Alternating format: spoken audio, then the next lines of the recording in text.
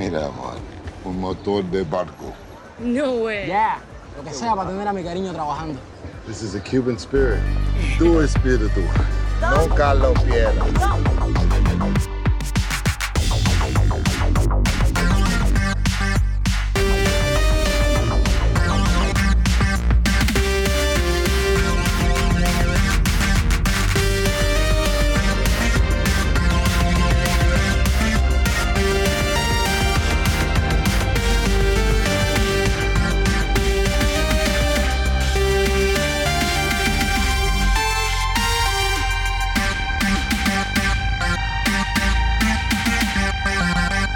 Sure, and I'm coming through fine, like the Loud and volumes clear. and all that stuff. I Okay, think cool. you sound better than Daniel.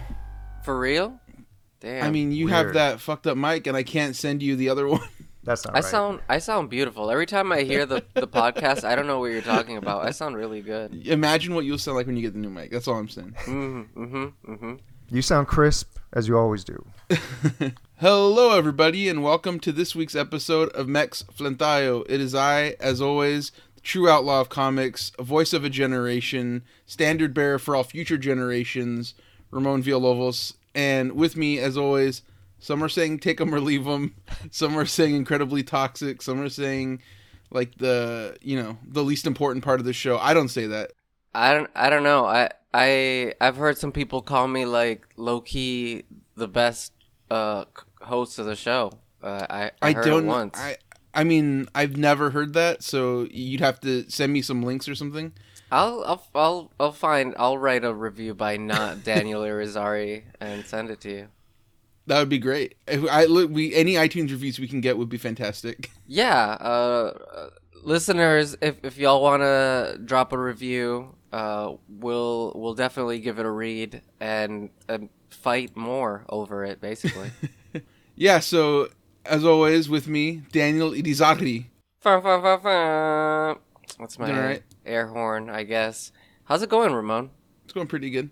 So this week we have a very special guest. We've been talking a lot about being Rob Pilled, being into Image Comics, being just very extreme, very awesome, very very homage-y. Some are saying that the top cows of the podcast comic game. Mm-hmm. But everybody keeps saying you have to talk to Michel Fiffe because he is, king of this world. Like, we ain't shit. He's the man. We're nobody.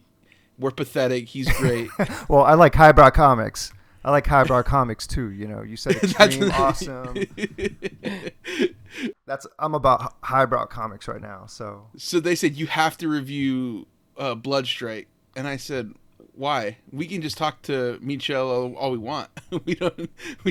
Why review his book when we could just talk to him?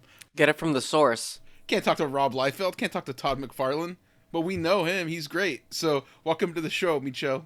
hey, thanks for having me on, guys. This is awesome. People have been saying, like, we need to review Bloodstrike, but I feel like part of the fun of reviewing, like, the early Image books is nobody has, like you were saying, like, you also like highbrow stuff and all this, and I think that's very true, and I think because you approach it with that, people are like, well, obviously, there's, like, you need to look at that stuff, but I feel like the fun of looking at the old stuff is that nobody has looked at that or thought about that critically, except for, like, you and now us. Yeah, well, first of all, the highbrow, yes, I do like high artsy comics, right? Which I say that with a grain of salt, but Eric Larson's imprint was highbrow comics, and so that's my shit. Yeah. Right. Which I'm resisting. I feel like I'm constantly resisting that being my shit. But yeah, well, it is what it is. We did ask you, like, I did ask you, like, oh, do you want to come and talk about, like, an Image book? Because, like, you know so much about that stuff. And you're like, I'd rather not. Like, I'm kind of worn out by it. And we said, oh, we'll just talk about that then. Yeah, well, I don't know, man. Yeah, I remember when you asked me that. And at first I was like, yeah, I could totally talk about those books. But that was just, like, my nice version, like, internally. Yeah. I think because the next thing I wrote to you was like, please don't make me read those things. Holy shit. Why? What's the deal? Well, the thing is, look, I've gone to bat for those things for so Right. long, and I'm just a little burnt out on it right now. And I get that people are still loving that stuff, and I still like it, Yeah. and it's part of my upbringing. It's part of my formative years. And I appreciate it, and I kind of hate the low-hanging fruit jokes about that stuff. It's just sort of like, yeah. oh my god, enough, really? More feet jokes, motherfuckers? Like, who cares? A lot of what we were doing in these like revisiting those old Image issues was sort of a reaction to those worn out, tired takes on those books. But this is something that you've been like on for like years now, basically. Like this sort of like enlightened revisiting of those classics. Right. Yeah, I guess it has been for a while, but I grew up with those comics, so I do have that nostalgic impulse to defend them and like them, even though you kind of grow out of them. I liked them when I was a kid, and then I discovered independent comics, and then you sort of shed that stuff that you grew up with. You kind of just forget it, or you outgrow it. Yeah. I didn't really outgrow it. Turns out, I just kind of ignored it. I put it in because the way the industry is, it's like especially with the internet, right? Like you're told what's good and what's not. There's that prevailing opinion that you just kind of have to fight off all the time. And so I didn't know that Rob Liefeld was bad. To me, that was he was just a dude I grew up with and I loved, and I just didn't think about until you get online and it's like shitty joke here and worst artist there, and it's just like a pylon, right? And so that seemed wrong to me over time. And what it turns out, it's like most of it is just kind of borrowed opinions. Like these people don't even have their own like aesthetic value system. They're just kind of like repeating bad jokes that they heard at a store or that they read on some blog, and they don't even know what they like even. So it's fucking easy. It's a punching bag, and that to me is lazy, and that is to me unacceptable, because it's like at least be funny or at least cut to something true when you're dunking on something. But when it's just like this tired fucking humor, quote unquote, it's like comic book people are the worst for that, right? So it's like come on, man. I remember like, because we talked about this before, but like I really do feel like I'm like a comic blog commenter that just happened to have a little bit of talent that I was able to parlay into like a career. But like at my heart, I'm still like the guy who was just reading all those fucking blogs, right? Yeah. So like when I remember those jokes, and I know that my initial sort of impression of all those dudes was like corny, lame, hack, because it was just like, here's the 100 reasons why Rob Liefeld sucks or whatever, and it's hard to escape that if you are a comic book fan, because it, like you said, it's just such low hanging fruit, and it's what everybody knows will get them, like, especially at that time, like a little bit of buzz. There was like 5 comic sites, and if one of them talked about it, they were going to shit on Rob Liefeld. Right. And this was all, this was all pre-clickbait, right? So this is like just blogs, just a random dude mouthing off his opinion, which is just entertaining, but it's the first thing that comes up on Google, but it's just weird, man, because it's like, those aren't my opinions. Don't speak on my behalf. This isn't fandom's opinion. And what I thought was weird is that the dude, for example, because we're focusing on Rob Liefeld sold a lot of books. That guy was popular as hell, right? So somebody was buying this shit, and nobody was really talking about that stuff, like sticking up for it or just saying unashamed, like, hey, I like this stuff. And it's not because of nostalgia. It's like, I'm, at least for me personally, I'm trying to see the value in that stuff. And so, it's been years in the works of me just trying to like look at this stuff with a critical eye. But that's what I do to everything, no matter what it is. It could be the Hernandez brothers. It could be Ditko. It could be whatever, And I'm like, I think we're probably like a rare breed of like where we could appreciate things like Love and Rockets, but also Youngblood, and have them in the same space, of enjoyment and engagement.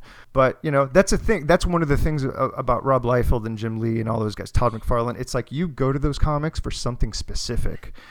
That something like a Love and Rockets or an 8-Ball is not going to give you. You go to those two things differently. That's like getting mad at like a director of a rom-com for not having enough action, in the movies. It's like they're two different languages almost, So it's a little unfair. It's funny though, because like, so when we do this, the general format of the podcast is we'll have we'll read a book with the guests, and then we'll just kind of like joke about it as we read it, talk about the politics of it, talk about like the environment around it. And I feel like you can get more from like Wildcats and Youngblood than you can Love and Rockets at like if you're doing that, because the politics of those books, they kind of wear them on their sleeve, and the politics of Youngblood and Wildcats and Cyberforce and all that, it's like, because people are not accustomed to talking about it in that way, like looking at it critically, there's like there's so much territory that you can cover. It's an untapped well.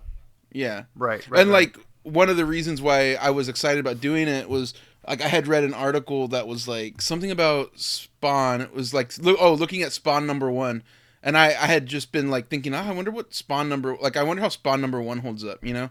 Like I was gonna buy the compendium and like read it, and then I read the article, and it had nothing to do with the actual comic. It was all about Todd the guy. It was all about how they liked the new sci-fi documentary about him. Mm-hmm. It was like real celebrity over like the actual like art, the story, anything about the actual comic. They touch on it briefly, and I was just like, this sucks so much. And like wider picture, there's no real like all the bloggers that were doing that have either like moved on because they're just like, this is a fucking landfill of like culture at this point, or it's just like bottom of the barrel, like 10 things you won't believe DC just did with Batman. Right. And it's like, no, I believe all of it. Right.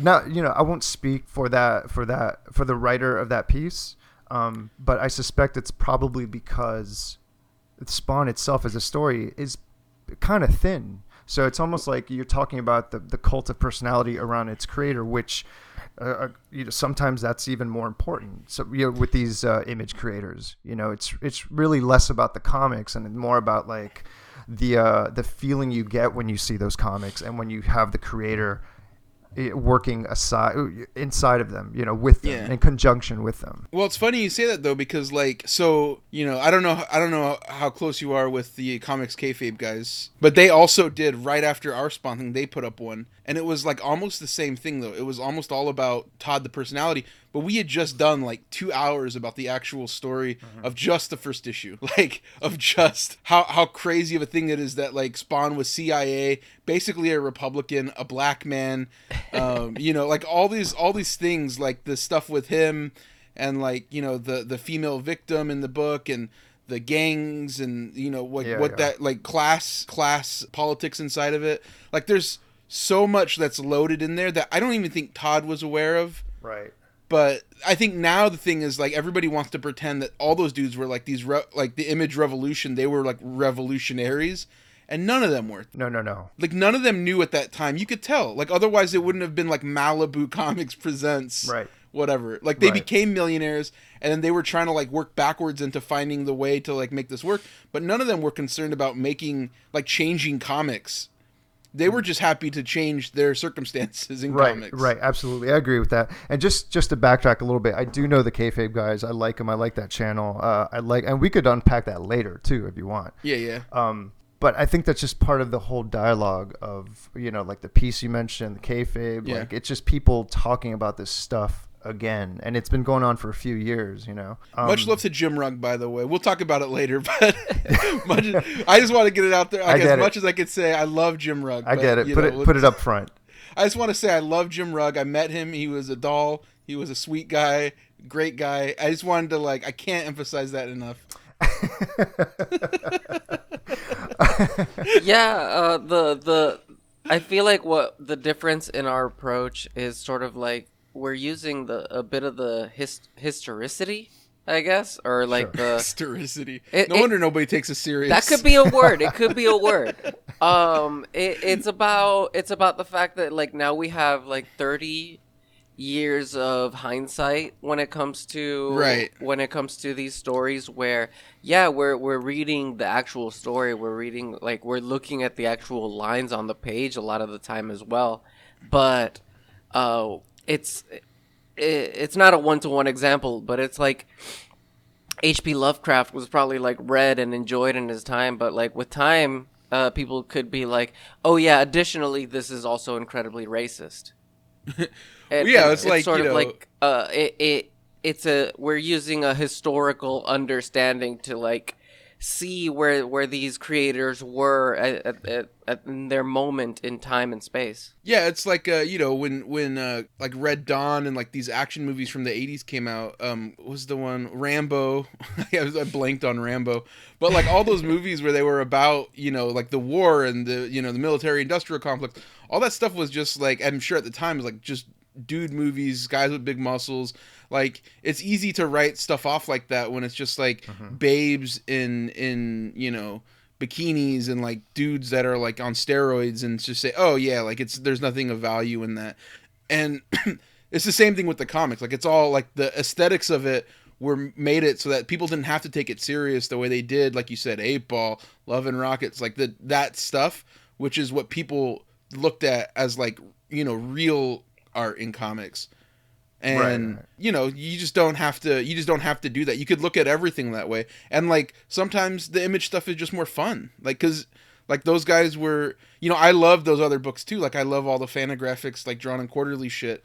You know, like, you know, I love Adrian Tomine, but I can't read Adrian Tomine to get any kind of like understanding of like class politics of the 90s. Or like a specific thrill. Like, those comics carry Yeah. a specific charge that you just can't get in a black and white independent comic from like 1991. You just don't. It's just two different animals. And I think you guys are right when you say that those comics aren't political on the outset. You just have to sort of like read them within context, you know, Yeah. like you said, with their history around them, because Yeah, we're tapping into a sort of a mindset that was probably much more general and pervasive than for example, say a more I don't want to say skilled, but a more like refined writer artist experience, like the 8-Balls, like the Daniel Clowes types, where you won't like you rarely get the chance to tap into like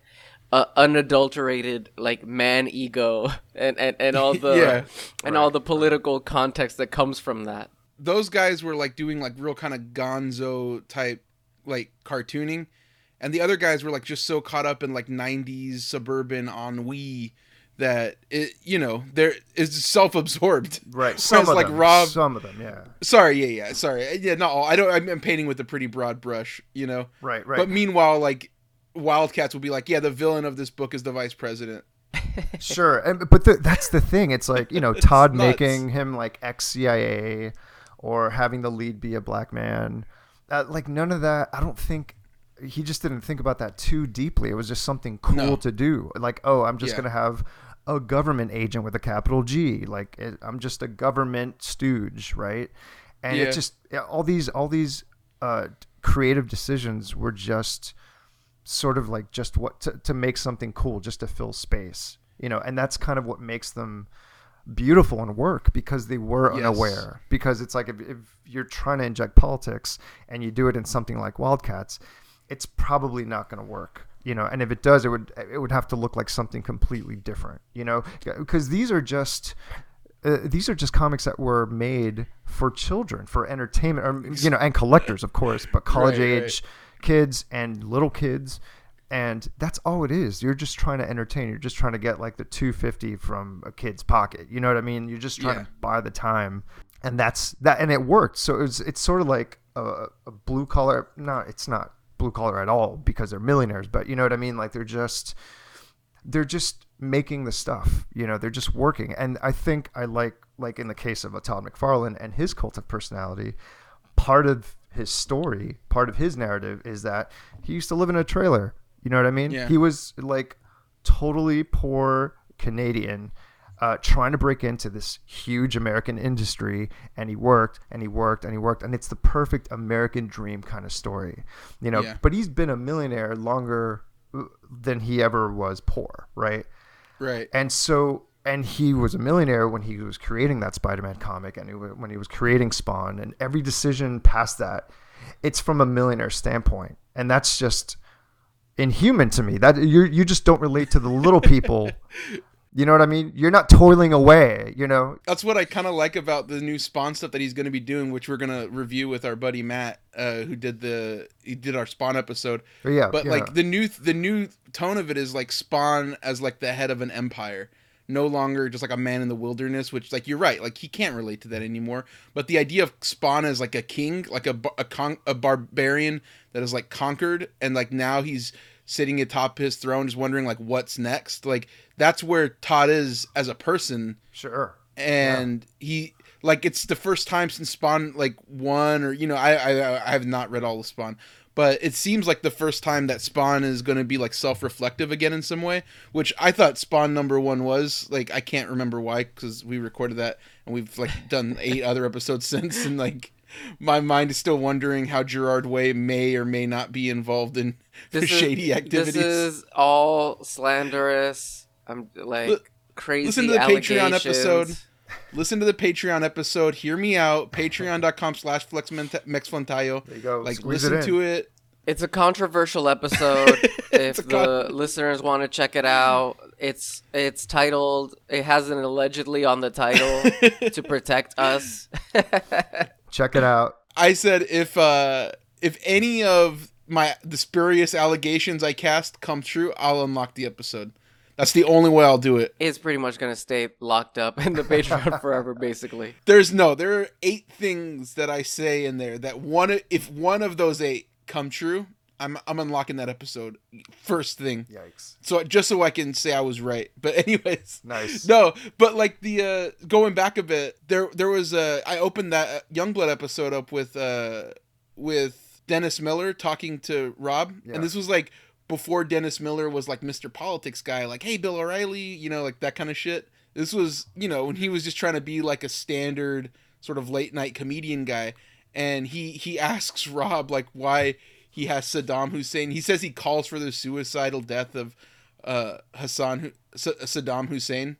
And that was technically wrong on Miller's part. Like Rob was saying something actually more profound. Yeah. So that's what I was gonna get to. Is like in the comic, it's the CIA basically killing Saddam Hussein, and then the media covering it up, and you know it's like pointing on a number of different levels. Right. But Rob just kind of goes, "Yeah, I watched like the whole Desert Storm thing, and you know just kind of had some fun with it." And I was like, that's all it is. That's all it is, that's right? Like need. He ingests news the same way he ingested like MTV, and was like, "Oh, this would be rad." Yeah, totally. Like, and it worked. It fucking worked for him. It worked, you know. And he has a keener like political analysis than like I think so far of the Image guys that we've talked about, and you know a lot of modern cartoonists and a lot of like modern comics critics that I think write him off. Well, you know, I got to say Erik Larsen's pretty lefty too, and he's pretty aware. Oh, we haven't read Savage Dragon yet. And I think if anything, he's the most overtly political in his comics. Like I think the only one in Savage Dragon that talked about the LA riots back in the day. I think that's the only Image comic, and maybe not even Marvel or DC touched that like at all. And I don't think he addressed it head on and made like an issue about it or a plot point, but he mentioned it, and that is like enough, right? Oh yeah. So yeah. Oh, we're gonna do that episode. I can't wait to do that. We have a guest lined up for it. I don't know if we've mentioned it, but it's Chris Burnham. He loves Savage Dragon. Oh, yeah? He's like obsessed with it. So we're gonna have him on to talk about it. But like I'm excited for that one because I'm like, oh, he's a cop. Like so far, every one of these books that we've read has basically been some CIA guy or FBI guy, right? A superhero for sure. So like I'm excited to do one that isn't that, but it'll be an interesting. I feel like it'll be interesting. I just don't know. I have never read Savage Dragon. I like Erik Larsen's art, but I just I've never... you might like it. You might like a few issues here and there. I don't know how you would like it like as a whole, like reading all 200 something issues, but what we do is we only read the first issue and then maybe a handful after that. Never again, and then never figure out anything that ever happened. You know what? As it should be. Like that's the way it should do. You know, that's the magic of comics. It's like reading a comic when you're a little kid. Like you don't have a whole collection. Like that's crazy. You just get whatever the rack has or whatever 7-Eleven is stocking that week, you know? Yeah, like we'll usually read just to see like, oh, that's a crazy cliffhanger. What do they do with that? But mostly we just do the first issue because that's all anybody ever reads, you know? Yeah. So like, sell me on the first issue, and what's the story of this one comic? And all those Image guys were putting everything they had into the first one, you know? Yeah. Like yeah. like Rob, Youngblood #2 has nothing to do with Youngblood #1. It's about profit. It has, you know. So Right. but yeah, right. that's our mentality with it. But yeah, you know, like it's an interesting thing though, because I feel like in just like the way people interact with that media, like I said, it's just so shallow. And I always wonder if it's just because like if it's because the art, or because it was like oxygen for so long, you know, like because it is the Yeah. popular form, because it is the way everybody was aping it. Like you don't have to acknowledge it as like a thing, you know? Right. It's all fodder. It's all fuel. I mean, there's so many reasons to hate that stuff, and I get them all. I get it. It's Yeah. oversaturation. You never want to like the popular guy who's getting fucking loaded off this. If you consider this to be garbage and they're getting successful at it, that must be infuriating to guys just, you know, toiling away, whether they're doing superhero comics or a great piece of art or whatever. That must be frustrating. So I could see why he's been a punching bag, or why those guys as a whole are punching bags, right? Yeah. But specifically Rob Liefeld, because think about this. He's never had anyone like come to his defense. Not that he needs it, but since the first day his editor has been shitting on him. Like he's always had, except for maybe Bob Harris with the, you know, who Yeah. brought him into the X-Men office. Everyone has been gunning for him, even his peers. Like the guy, of course, has developed this thick skin, and of course he's going to be like not humble about anything. Of course he's going to Yeah. be greedy about the creation of Deadpool, because it's like the history books are talking shit about you. You know, the blogs are talking shit about you. The creators are you know, talking shit about you. So I mean, he does one awkward cover with Captain America, and like every fan thinks they're entitled to just say he's a terrible artist for the rest of the time. They didn't see Youngblood #8, you know, where it was nothing but fucking god tier shit. Right. You know what I mean? Like, Right. There's nothing like right. non artists talking shit about Rob Liefeld. Like nothing grates me more than that. Like Yeah, you can't same, even draw. Same. But Yeah. think about this. Like at least Jim Lee still, like, everyone loves him. They like bow to him. They're like, okay, you're the shit. You could actually draw. Yeah. Whether they like Wildcats or not, they could acknowledge that. Oh, he draws. Even Todd, the haters reluctantly admit, okay, but at least he draws pretty cool. Like Yeah. Spawn might suck, but he still draws pretty cool, and I'll still fuck with his Spider-Man. But Liefeld gets none of that. Nothing. Yeah. Zero. That's gotta fuck with your head a little bit, especially if you're young and you're like an artist trying to like develop your own voice, and you're sort of like open to all these criticisms. That's got to mess you up in some way. So I think he's developed to this day like this weird thick skin that's sort of like borderline arrogant in times, but he knows his place, but not really. And why the fuck should he anyway? Like, Yeah. he's just feeding his family. And that I so relate to that, and I apply that to my own career so fucking hard that that just made me love him even more upon my reconsideration of his work. I always found it so interesting too, because of those guys, he's the only one, well, maybe not the only one, but mainly the one who has sort of embraced like indie comic stuff. Like, you know, he had you do the Bloodstrike stuff, or I don't know how that worked. Yeah. I'll ask about it. But then he also, when they did like the last big sort of like, you know, thing that he had a hand in was, you know, the Prophet stuff with Yeah. Simon Roy, Yeah. and then the stuff with Sophie Campbell. Like, not obvious choices No. to relaunch that shit. Not at all. They were hits. And yeah, and they were all hits. Like, you know, Yeah, I don't know. I don't know what they sold, but they were critical hits. yeah, critically, yeah. But like Todd, Jim, all those dudes, like, well, listen, except for a Wildcats relaunch that we don't have to get into. But they Tell me more. we talked about on the Wildcats one.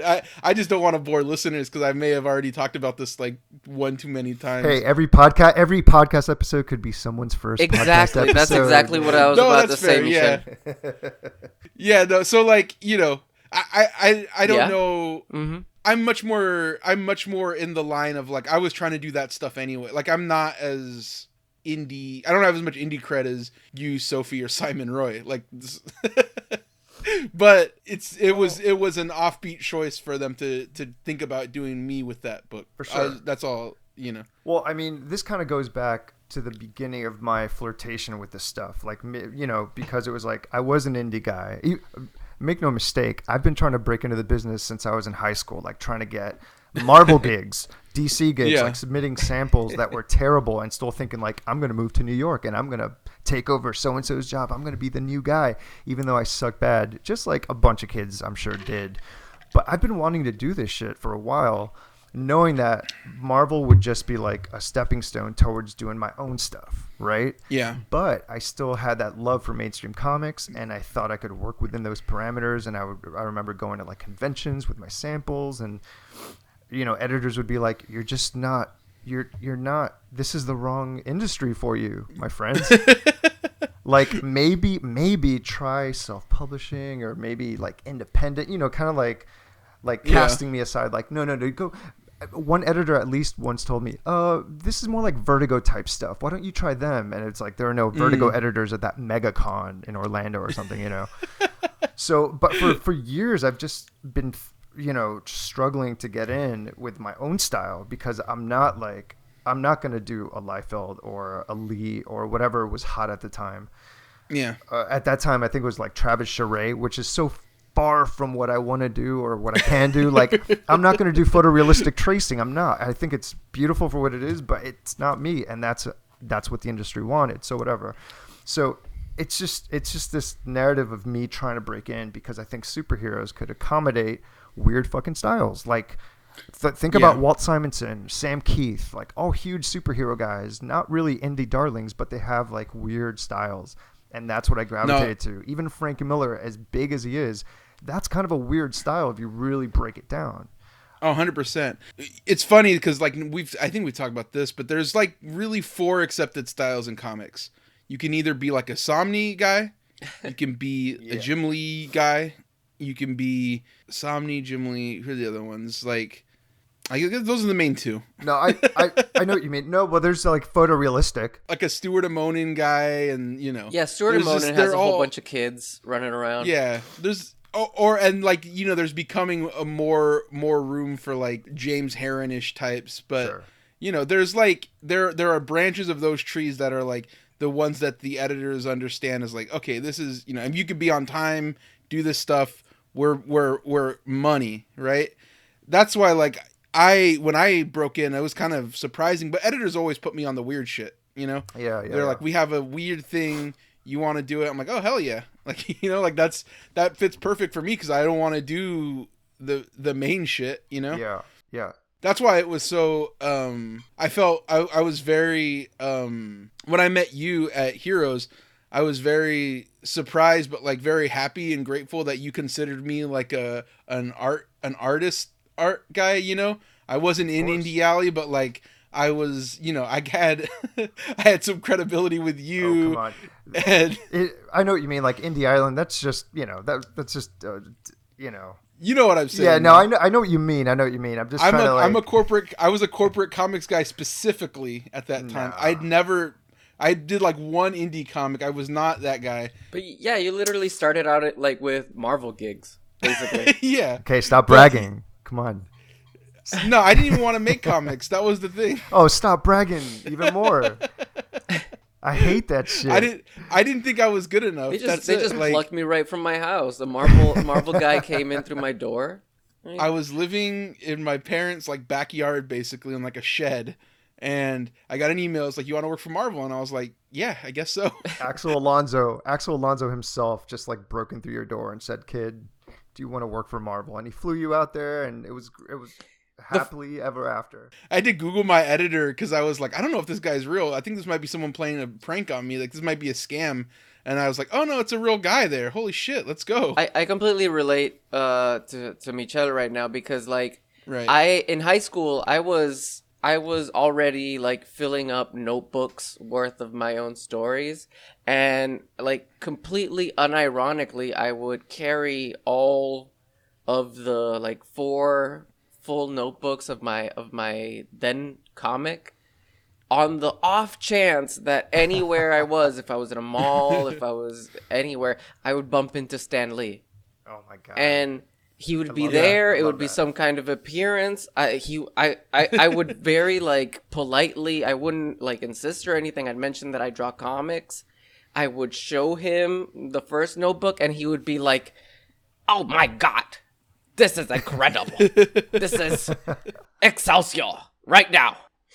Like That wasn't true. That was supposed to be it. that was wasn't Stan yeah. Lee, I sure. had to throw in the Excelsior just in case, just to get Oh, it okay, across okay. that this is a Stan Lee impersonation in which he would fall in love with my work and immediately ship me over to New York, and I Yeah. would become a Marvel artist or something, because I like the work I drew had nothing to do with like Marvel comics. It was like my own like sort of like sci-fi manga, whatever. But the fantasy is real. No, at least you were prepared. That sounds way more prepared than I would have been. Like I had a few samples that I mailed out to the companies themselves, but I never had a sketchbook. I was never that guy, Even in art class, I like almost failed art class. I was just not that prepared. So it's a mess. I didn't grow up reading comics. Like, did you? I mean, I'm assuming because you were. Yeah, of course. Yeah, fuck yeah. Yeah. I think I know your story. You mostly, was it the X-Men cartoon? X-Men cartoon was huge, and then Mortal Kombat. I just like to draw Mortal Kombat stuff and Power Rangers and whatever was popping, like Ninja Turtles.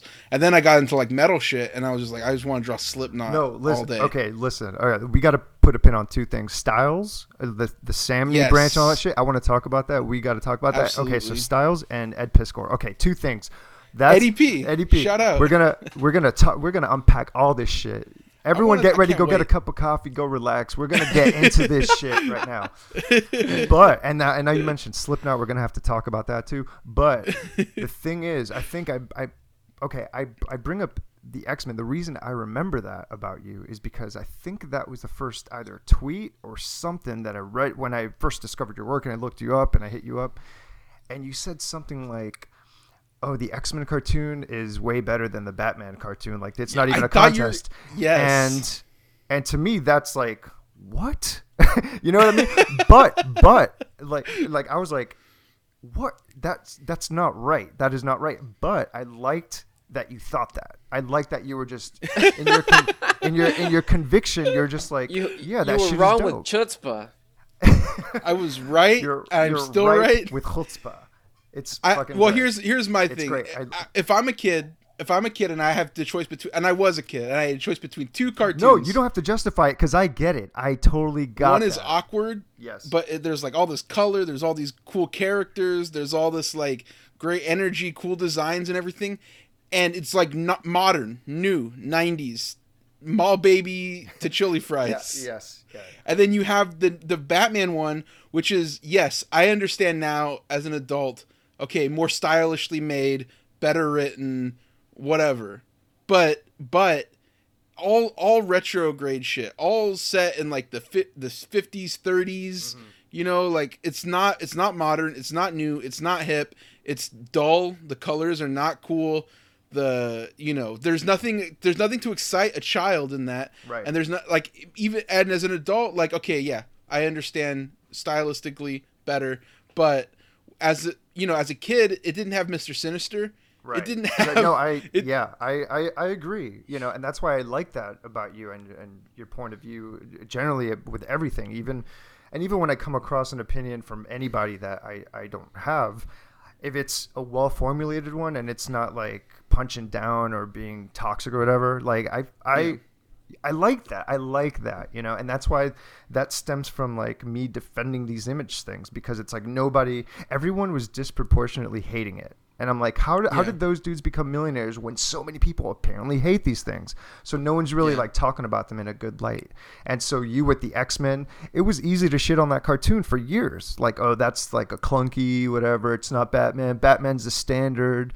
And I bought into that, because honestly, I don't have like a dog in the race. Like, I don't really care. I wasn't watching those cartoons when they were coming out. I was still a kid, but I just missed them. I was never plugged in. But I thought, how old are you again? Right now, 41. So I was raised in I was just curious, like what the age range of like, because I was like 5 when that shit came out. Right. Yeah. I was like a preteen, in the early Yeah. 90s. I was already like, mostly watching MTV. You're on the cooler shit. Yeah, you're on the cooler shit than those cartoons for babies. Ramon and I, we were basically like prime age for like Saturday Yeah. morning Fox Kids. Totally. Power Sorry, I didn't hour. mean to cut you No. off. I was just curious, like where you fell in the. It wasn't targeting towards you. Like you had cooler shit to watch, anyways. Right. Well, I mean, yeah. I mean, the cartoons I grew up with were like Masters of the Universe, G.I. Joe, that sort of Yeah. shit, and sitcoms and stuff. Always reading comics. So I grew up on like 80s comics and then 90s. And like it was that period post-Image when I stopped reading comics, really. Like I Sure. just took a break. And I think because I was paying them on my own, and those Image comics were so expensive back then, and they just weren't delivering the thing I wanted. I just didn't find it in Shadowhawk. I'm sorry, but I could look back and Oh like my that's God. cool on its own. But at the time, I'm like $350 for this. Like this ain't that good. Like fuck, what am I doing? Like I have no fucking money, And then I'm discovering $350 like, and $90. That's what I'm saying. $350 is a lot of money. Fairness to Shadowhawk, there's the issue that crosses over with 1963 where he goes back in time and like tries to stop Comrade Cockroach from creating AIDS. And that issue was an absolute banger. I want to talk about it when we do the Shadowhawk episode, but I can't wait. but anyways, I wanted to say something about what we were talking about, and like not to be too off. You said Shadowhawk and my mind went blank. Oh, and I felt that, so I quickly ended it. I'm like, oh, he's not listening anymore. I better just wrap this shit up. It doesn't matter. Shadowhawk. My mind went into a shadow. No, but like I get where you're coming from, and one of the reasons why I did turn from being like an internet snob goon about Liefeld was I remember when I knew I wasn't good at drawing sequential art, drawing comic book pages, but I knew what I was good at, which was just drawing like cool shit, like drawing people in like cool shoes and like developing the style that I have now, but like in the infancy of that and like trying to figure out what it was gonna be. And I remember like hanging out at a comic book shop, sitting on the ground, like looking at new stuff, being just unexcited by like most of the modern comics that were coming out at the time, right? And this, there was like a Liefeld thing, and I was kind of looking at it, and I remember the shop owner was just like, "Oh yeah, like that fucking sucks. Like it's not good." And I was like, "Why?" Like, well, what's the problem with it? And he goes, "It's just it's just his style or whatever." Like it was just like brushed it off.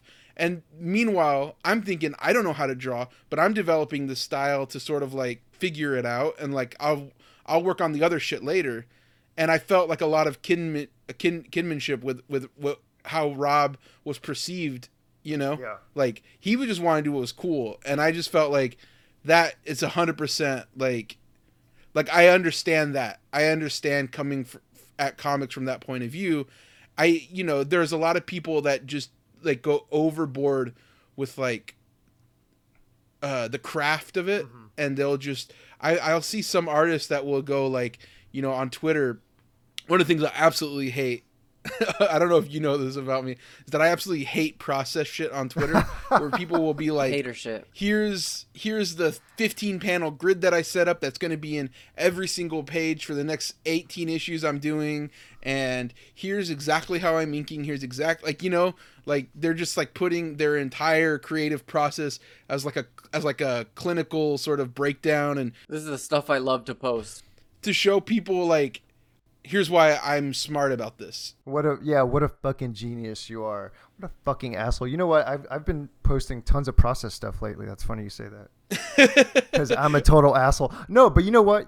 I rarely do that, but I just thought, I forgot what piece it was, but it was something, and I do it mostly because my pencils are a mess, and I think people might find that interesting. I don't know. I kind of don't care about process stuff myself. When I look at it, I'm like, okay, that's fine. Yeah. In the back of books, they show like sketches and the writer shares his script. I find all that shit a waste of paper. I could not interest me at all, like at all. I don't give a shit about any of it. I don't care about anyone's sketchbooks or methods. Unless it's Frank Quitely, yeah. Well, yeah. Well, there are exceptions, of course. Yeah, Let's not be ridiculous here. But for the internet, for Twitter specifically, it's just a stream of stuff. So I'm just throwing stuff. If some people see it, awesome. That's Sure. fine. And my pencils are usually such a mess. They're like chicken scratch. So it's just to show that not everything has to be tightly, because I see these dudes, these men and women showing like their layouts, and they're tighter than my pencils, and I'm like, 100%. What the fuck? Where's the fun in drawing? You're just like retracing that shit. I think they probably just saw like Kevin Nolan doing that in the 90s, and they're like, oh, that's what I got to do. I just have to be super meticulous in every process, every step of the process. And to me, it just sucks the fun out of it. I don't know. The thing that I find sort of annoying is when it's like, oh, look at this warm-up sketch I did, and it's a full fucking painting. It's a full like rendered fucking vista, totally.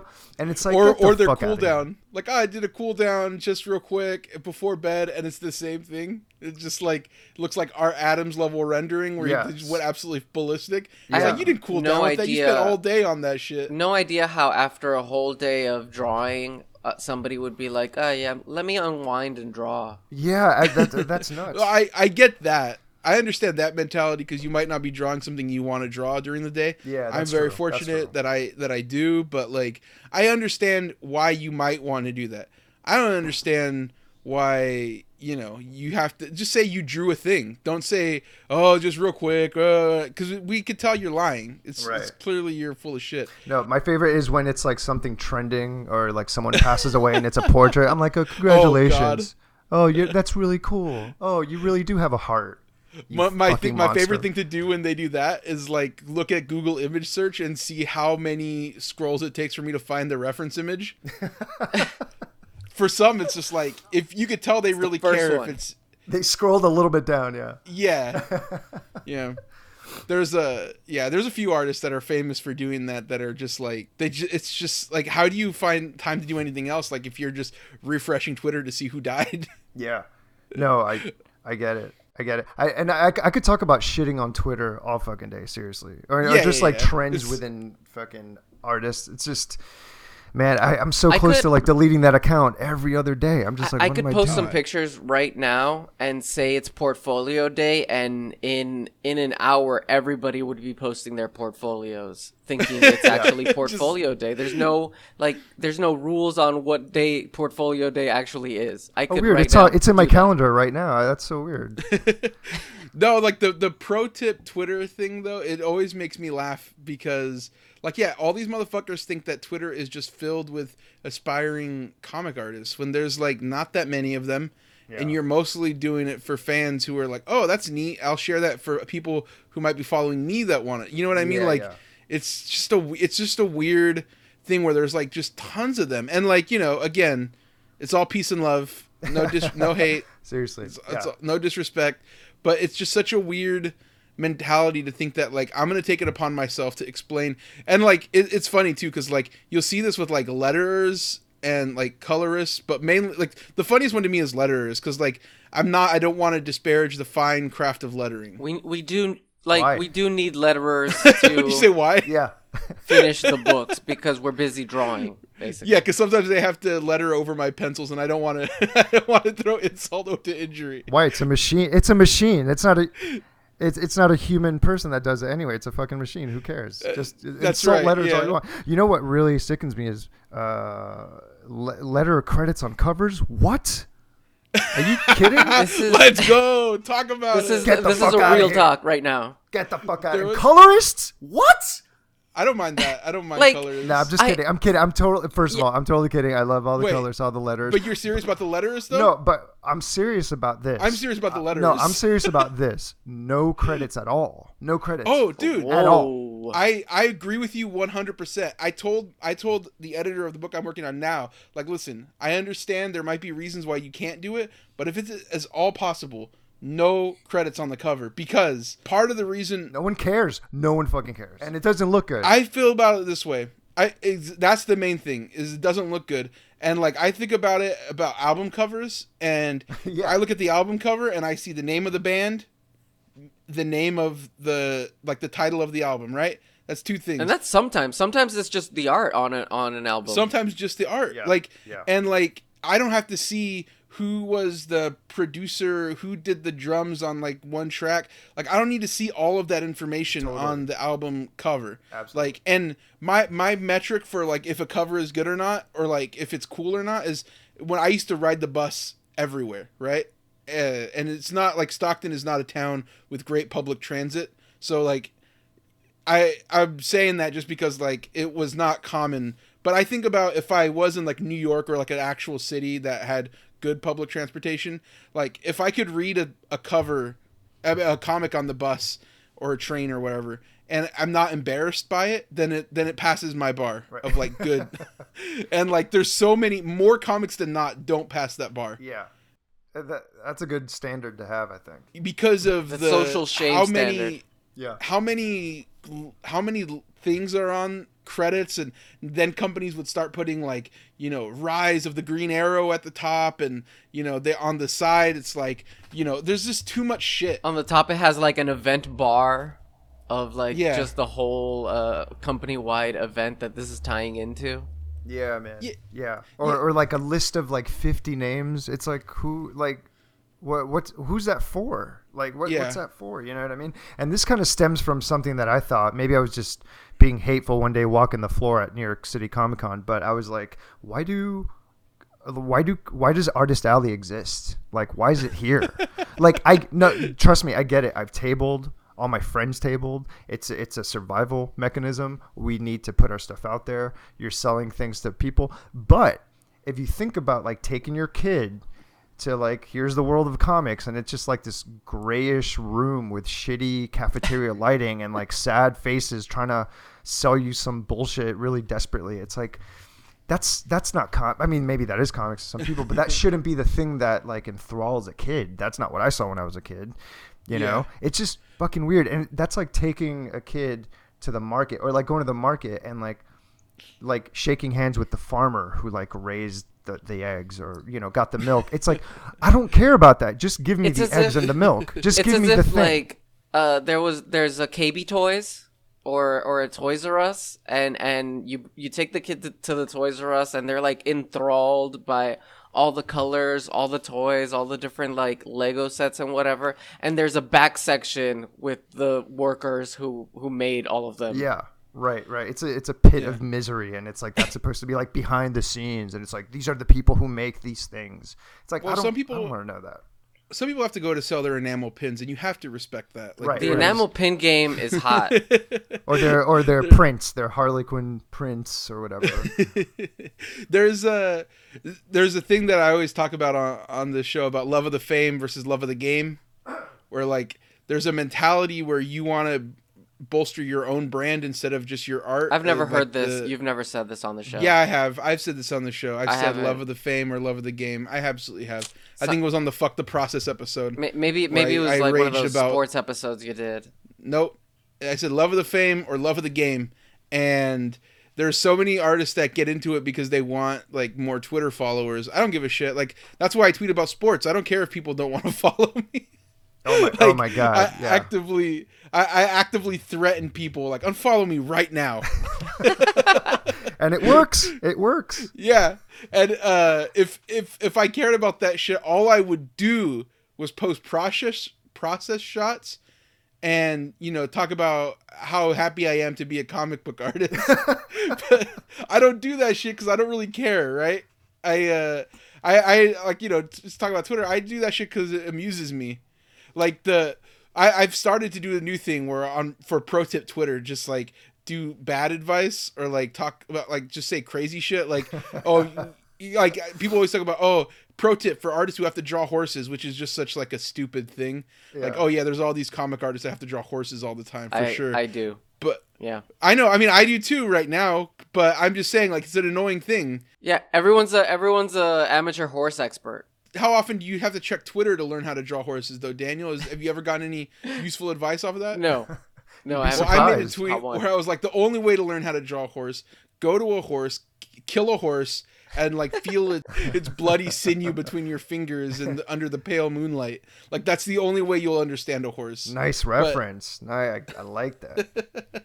Look, I may have watched Batman once or twice. I don't That's wanna the flex. real Batman right there. But nah, like it's like a love of the fame thing where like it's a cult. Everybody wants to have a cult of personality. I feel about like shit. everyone is LARPing comics in a way.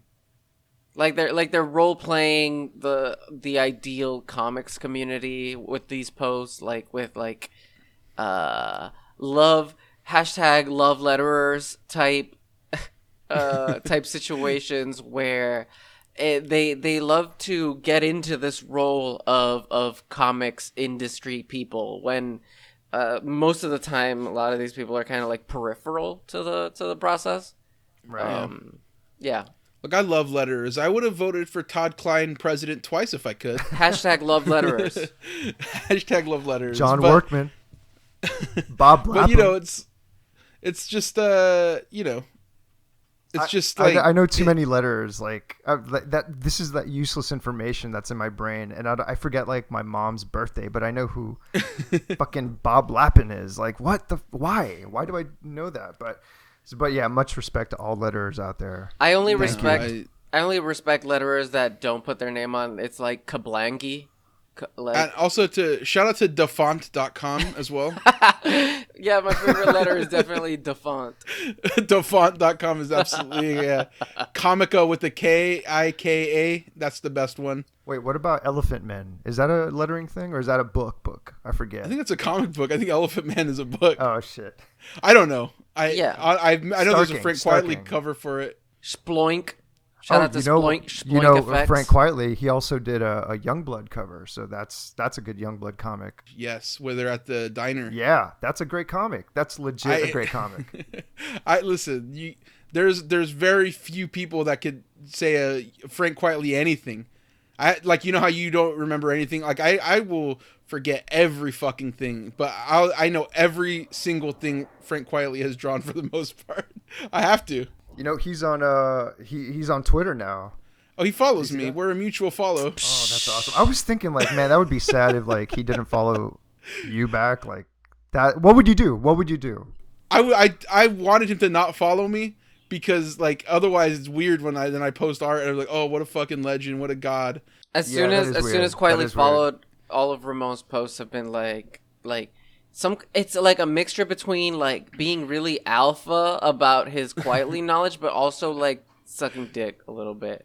I posted the day he followed me. I posted like somebody asked, "Oh, what comics do you keep on your nightstand?"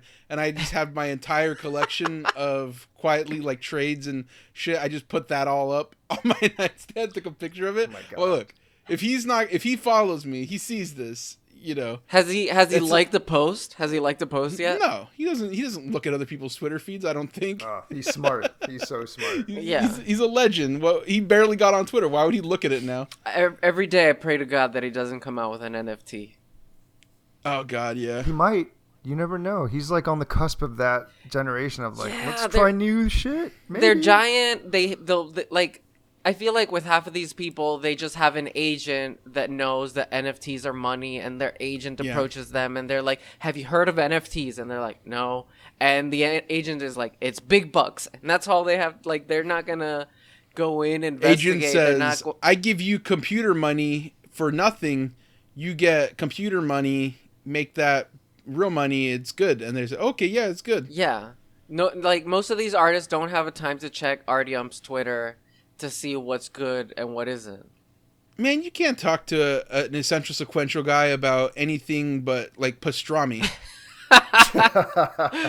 Like if you really Nice. want to have a conversation with them, you need to bring up ribs. You need to bring up charcoal. Yeah. If you talk to an essential sequential guy and you don't bring up like a third baseman, they're not going to listen. Their mind will just gloss over and they'll think about like second baseman. A sweet 50s hot rod. Yeah.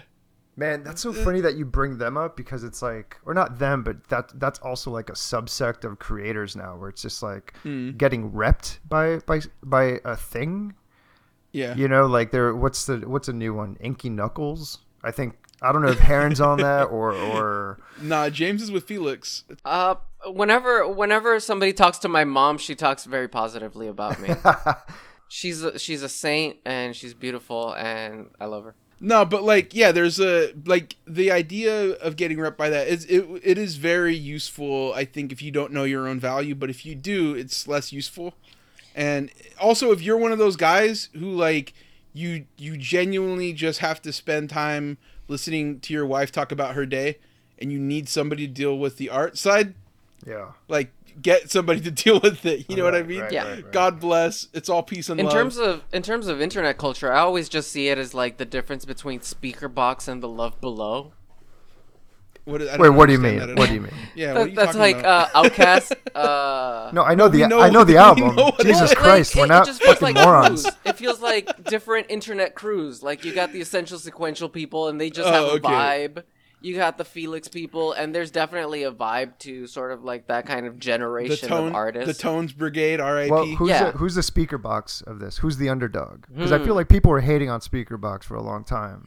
I think I don't know. It's not 1-to-1. It's not like there's like a flashy None of- glam, the yeah. Love Below type hey ya people. Well, I think the thing was, it was at first, it was just Cadence comic art. That was the only thing that existed. And then when other ones came up, like Felix is really smart. He's really good about marketing and everything. He dropped NFTs. I think he saw the writing on the wall. It was like, even if it makes people money, like people are going to hate you for it. So like, I think Felix, like just in my just my dealings with him, super smart guy, super like sort of on the nose about how that shit goes.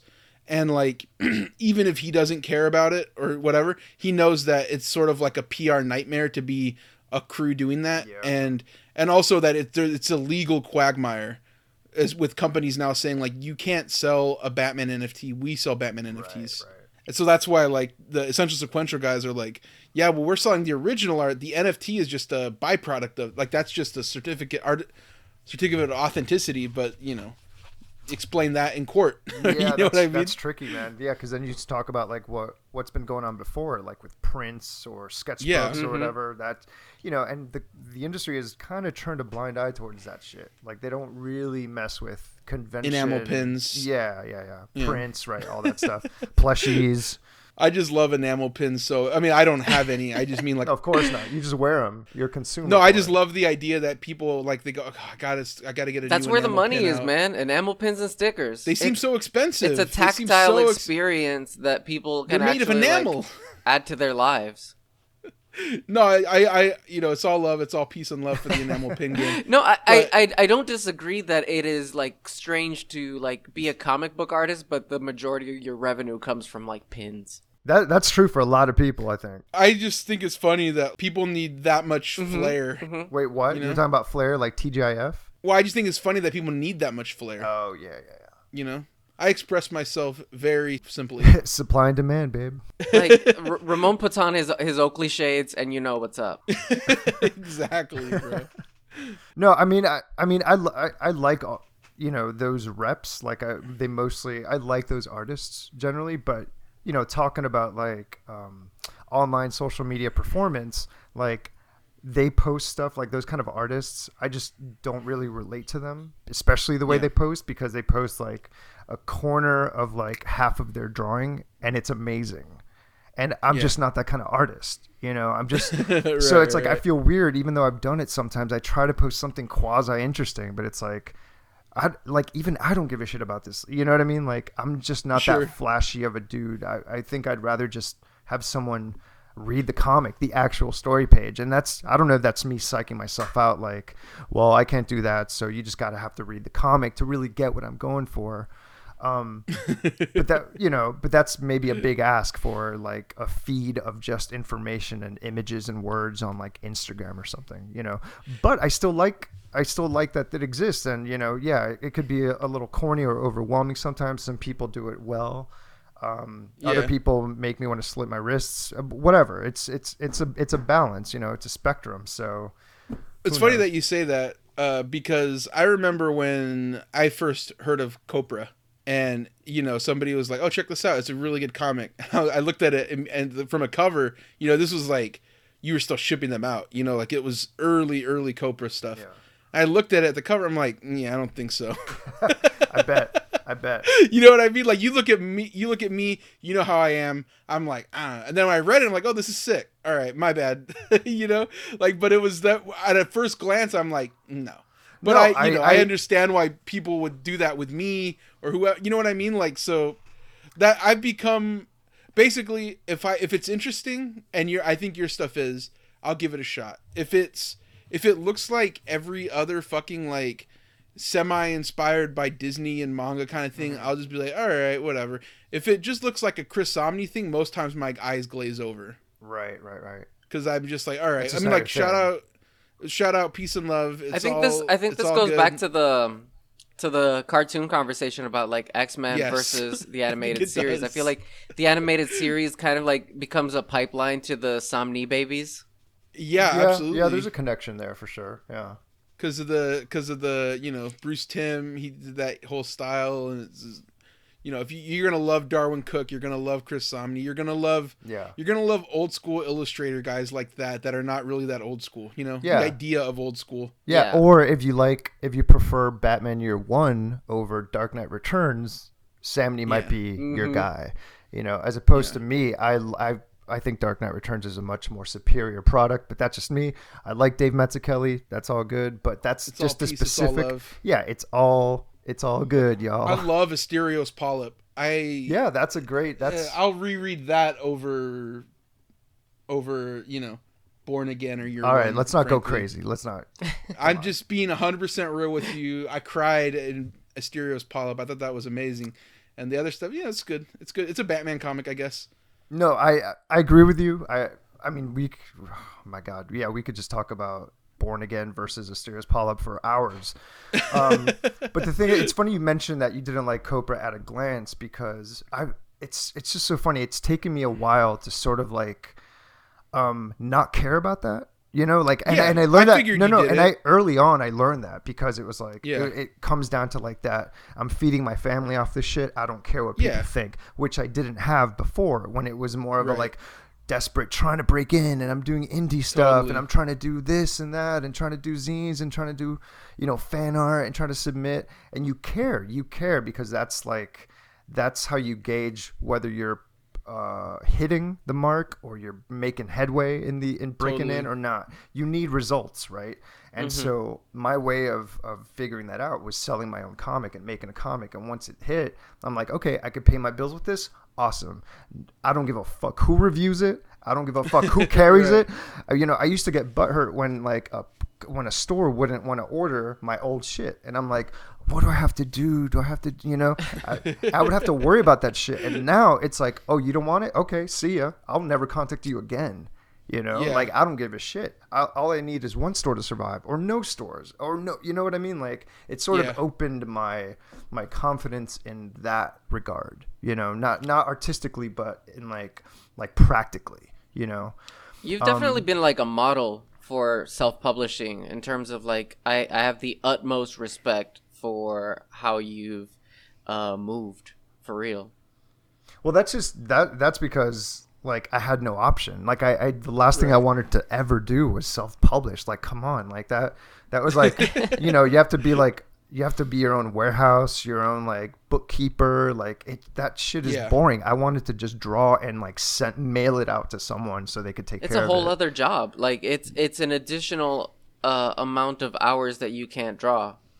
Yeah, and in the world, sometimes self-publishing is like a bad word. Like, oh, that doesn't count. That's not real. Like, you're not, like, certain stores won't even like put you in the database, won't order you online. It makes it impossible to find you online. It's just, there are all these hurdles, but the thing is, you just have to make it work, because it doesn't fucking matter. You just have to make it work. You have to sell the thing to the person, and that's all that matters. If they're showing up to buy it, awesome. And that's where things like Twitter, or at that time it was like mostly Facebook, or like a mailing list. You just tell people, I got this. You want it? Cool.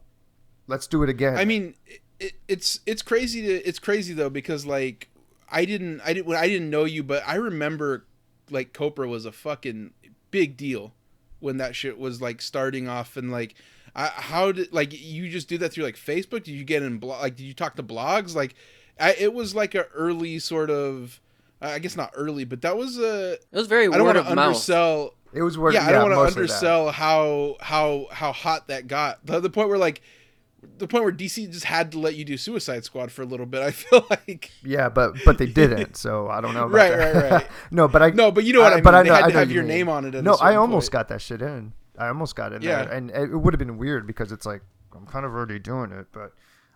Yeah. I don't want to repeat myself. It'd be just weird, but it started when I started it started when I began self-publishing Zegas, which is my other book, my main book. Yeah. And that just took me forever to do. And then I did like a little Suicide Squad bootleg thing just for fun, just for myself and maybe a few friends. And that it's not like that took off or anything. That's obviously illicit, you know. So I'm like, I can't do this forever. But I like the Right. I like the idea of like, oh, I could maybe do an action thing, even though that wasn't like my thing, quote unquote. I mean, I grew up with all these comics, but it was like, oh, I'm an indie guy. That's all I do. I got to do something that's above the genre. And I'm like, fuck that. I had to get over myself, over my shit, make an action comic inspired by the Suicide Squad. And I'm like, this is going to be my moneymaker. Like, not that this is going to be my moneymaker, but this has to pay the rent. And how do I do that? How do I ensure that every month I make a monthly? And I'm like, could I do this? Could I really do this? I don't have the chops to like draw a monthly comic at that speed. And I'm like, you know what? Fuck it. I got nothing. You know, I had recently been laid off. I'm like, I either go look for a legit job or I just do this and self-publish it with like the last of my funds, you know? And this is what, when you're like 30? I'd say, Late yeah, 20s? like 28, 29, 30. Yeah, right, like that, you know. Actually, no, I think I was already like 31. I was trying to think of the timeline. yeah, this was around 2012, and I had already been self-publishing for a few years. That's why I thought, 28, 29. But no, Coper started when I was like about 31. I think I was maybe already 32. And I was like, this is it. Like, I just got to do my own shit. I don't care who reads it. I know people hate team books. I don't care. No one talks about Suicide Squad. No one talks about any of the comics I love, really. And I'm just going to do it in my own style. And it was quick. And, you know, the art's really raw. Like, I think technically the Zega stuff that came before is a little tighter and better.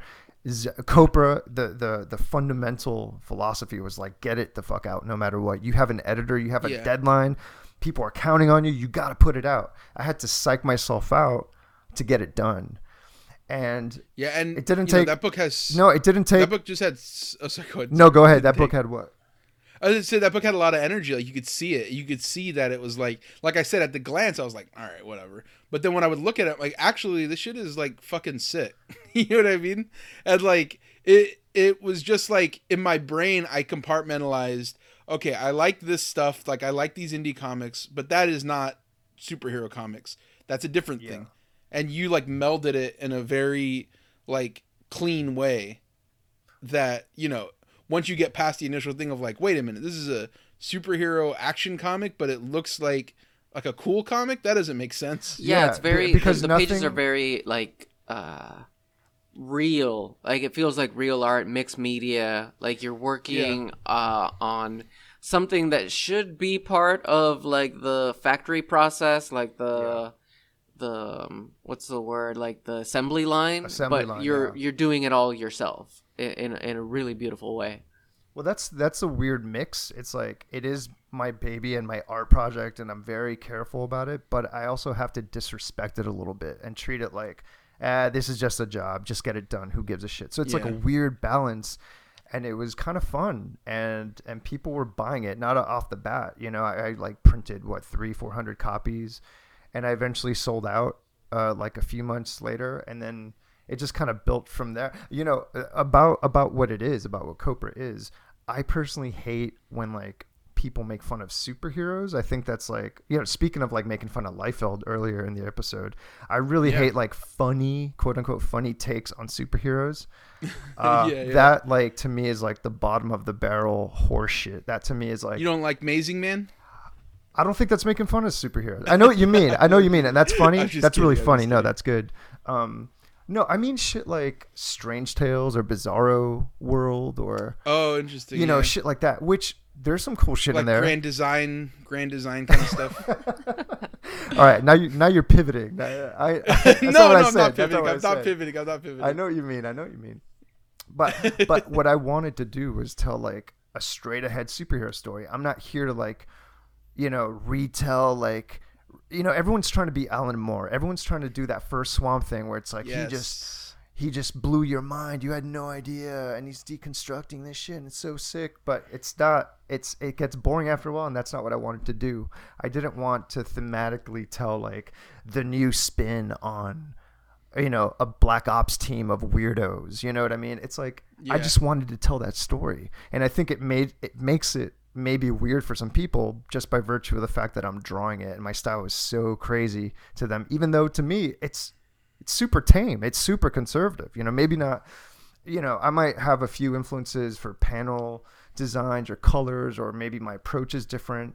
And it doesn't look like you said, like the Disney inspired or manga inspired. It's not a typical looking thing. And maybe that's what sets it apart. And the fact that I'm not being tongue in cheek about like, aren't superheroes stupid? Haha, here's like a 300-page comic about my stupid superhero. I'm sorry, guys. This very like indie self-apologetic, self-defacing. It's like, motherfucker, don't draw superheroes then.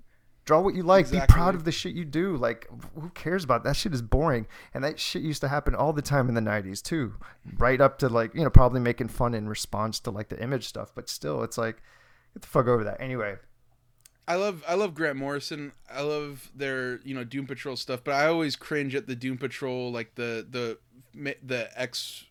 Doom Force, terrible. It's Doom terrible. Force. I'm just like I skip it. Like I don't understand how they could have so much love for the Kirby issue stuff, where it's like they're, it's like Hellblazer as a superhero, all that stuff, but then they don't understand the Liefeld, Oh yeah, Wildcats, Cyberforce stuff. That's absolutely true. I totally agree with that, and I think it's weird every time someone who bashes Liefeld but likes Kirby or likes Dragon Ball Z, and I'm like, I bet you motherfuckers like Dragon Ball Z, but you're complaining about like Captain America's chest, and I'm like, have you looked at Fist of the North Star? It's the same thing. He's not doing anything so offensive. It's like, you just heard a joke 20 years ago and you think you're a comedian and you're like, chest and feet. Yeah. It's like, shut the fuck up. But I could definitely see how you would be burned out by this point of like, okay, I don't have to like the same way you probably don't feel like you have to defend the 1970s, 80s Suicide Squad. Like you know what I mean? Yeah. Like you've done your time. You've put in that work already. Yeah, dude, at conventions I would, people would come up to my table and I would sell Suicide Squad to them because they were unfamiliar with it. And I'm like, I was just so excited about the book itself that I'm like, you got to read this. Like, thank you for buying my book, but you also should check this out because it's fucking awesome. In terms of, as far as the Image thing goes, maybe the reason why I just couldn't really read a comic with you guys today, even though obviously I could talk about it forever. I got burnt out because it's like, I gotta say, in this pandemic shit, like it was just weird, right? Like, I wasn't getting like my royalties from Image because they weren't getting paid by Diamond because Diamond was shutting down. It's like this trickle effect of like non-payment. Everyone was getting hit hard, right? Yeah. And then Todd releases a Kickstarter for toys, for like, and it I don't know what it did. Maybe it broke the 1 million mark, and I'm just like, it felt so tone deaf to me, and I was like, oh, that's who you are. That's you 100%. You aren't like the guy who came from a trailer and worked hard and started penciling and then inking and then writing, and you're just like this. You're just working this creative muscle, and who gives a shit what people think? You're building an empire. That's no longer romantic to me. You're 100%. You're no longer a human being to me. I said the same thing. Like people go crazy about creator rights. I'm like, I'm fucking for worker rights. Yes. I don't give a shit about creator rights. I don't really care about like making myself a millionaire. I would rather not, and be able, like, if I, like, those guys did, they don't have to, but they don't, they didn't have an idea of like, let's build a system that's going to make it better for everybody that comes after us. Right. They built a system. Let's make it good for us. And they're still that way. Yeah, absolutely. Yeah. It's me and mine. That's it. I got to get mine. Yeah. Creatively, that could be disputed with things like you meant, like the Simon Roy Prophet, or like a couple other things. But by and large, you're totally right. That's what it is. That's that system. Yeah. I mean, like, we've talked about before, like, Rob is almost always right about things politically. He's right about the Snyder Cut. So I hear. He's right about everything. So I just want to, the Robservation is a must listen, but other. Yeah, no, we love Rob Liefeld. We love Rob Liefeld, and it's funny. Somebody was like, I don't understand this bit that you guys are doing, where you're trying to like outdo comics kayfabe for like being the most like the biggest Rob supporters. And I was like, well, I mean, we actually read the comics. That's the difference. But, Damn. but there's room for everyone to love Rob. No, but what you're saying, your that. point, your broader point is also true in the sense of like the Snyder Cut. I think is this sort of like reevaluation of something a lot of people considered cringe or considered like not cool for the longest time, and Rob is on point with sort of like saying that this is an actually like potentially good thing. Like I've been fascinated by the 180 that sort of like happened with that as well. But yeah, no, like just going back a bit, it's funny because I thought about when I was like, oh, maybe we can talk to you about Suicide Squad. I'm like, no, that would be so fucking lame to be like, hey, do you want to talk about Suicide Squad to you? Like, it just seems like obviously not. But I still asked if you wanted to read like a Image comic, and I should have thought better about that. But I think it's better to talk about. It's a funny thing in my head. I thought there's no way Suicide Squad, but probably Image. Yeah, there's no problem with that. Oh my God, yeah. At this point, I mean, look, it was a combination of things. It was the Todd Kickstarter. Speaking of observations, he was going through a segment a couple months after the fact about like going over the Heroes Reborn thing, which was super compelling. I loved it. It's like a 4-parter, I think. But he's talking about... One of the things we legitimately want to talk about is Fighting American, because I can't get enough Stephen Platt Liefeld. But continue. What was he talking about? Well, he was just going over like, signing bonuses and all the money that was being thrown around. Mm-hmm. And then at the same time, like, Mark Miller and Kirkman were being interviewed, at the Kayfabe channel. And I'm checking it out. I'm giving it a shot, And the first thing those motherfuckers talk about is like how much money they make and how much like they bought this. And that's cool. That's like the culture. But it's also like, it just wasn't for me. It kind of turned me off. And I felt a little dumb by like supporting these guys so fucking hard. Because I was coming at it from an artistic, creative standpoint. I wasn't stepping back and I was like, oh, within context, I see what this is. And I'm just giving them free promotion for this shit. And I'm like, but then I also don't, me, I don't want to be just Mr. like Copra, Zegas, like I want to talk about this stuff I like, because that just comes naturally to me. And part of that was Youngblood and Savage Dragon and whatever else the fuck I wanted to talk about, or 90s styles in general. I was actually like studying that stuff. I was like studying like how to apply it to my work, and you could see it. I know this specific issue when that started creeping in, and now it's just fallen off because I just don't care like that I'm not enamored with that anymore. I'm just kind of, I see it like, oh yeah, that's nice. I don't ever have to look through those comics ever again. Maybe I will, maybe I'll miss them in a few years or a couple months or maybe in 20 years, who knows? But right now I just don't care. Before we talk about style, because I do want to talk about that a little bit, but I just touching on something you had said like, you were listening to Kayfabe and they were talking about like how much money they made. And one of the things that really stuck out to me in our Spawn review and their Spawn review, one of like the big points of contention, one of the big things that aggravated me, that just like sent a fucking thing up my spine, was that they were talking about who won in the end between Jim, Rob, and Todd. And Eddie P, our guy, says that, at the end of the day, Todd made the most money, so he won. And I just thought, no, he didn't. Like, he definitely did it. Like, there's a lot of reasons to like Todd that I think are good, the least of which is the money. Like you said, like the thing that makes me like him the least is the way he talks about wealth and, all that kind of shit. Like the naked capitalism of Todd is the thing that makes me not like him. The things that make me like him is like the romanticism and the insane obsession with detail and like the crazy storytelling things that he does, like the crazy capes and all the other shit. That's what I like about him. Well, The stories being what they are in those first ones are what fascinates me. The other shit is just like a byproduct of that I hate. It's like, I love sneakers. I hate the idea of all the pollution that goes into them, right? Yeah. Like that's why I don't buy them anymore. Right. I think loving him for his money. I think I could get behind that if you think of it as money as a broad concept and just as a way to get out from beneath something and to allow for freedom of expressing yourself. And in his case, he just wanted to make Spawn stuff, right? I think I could see how Ed came to that conclusion. Or maybe, I don't know.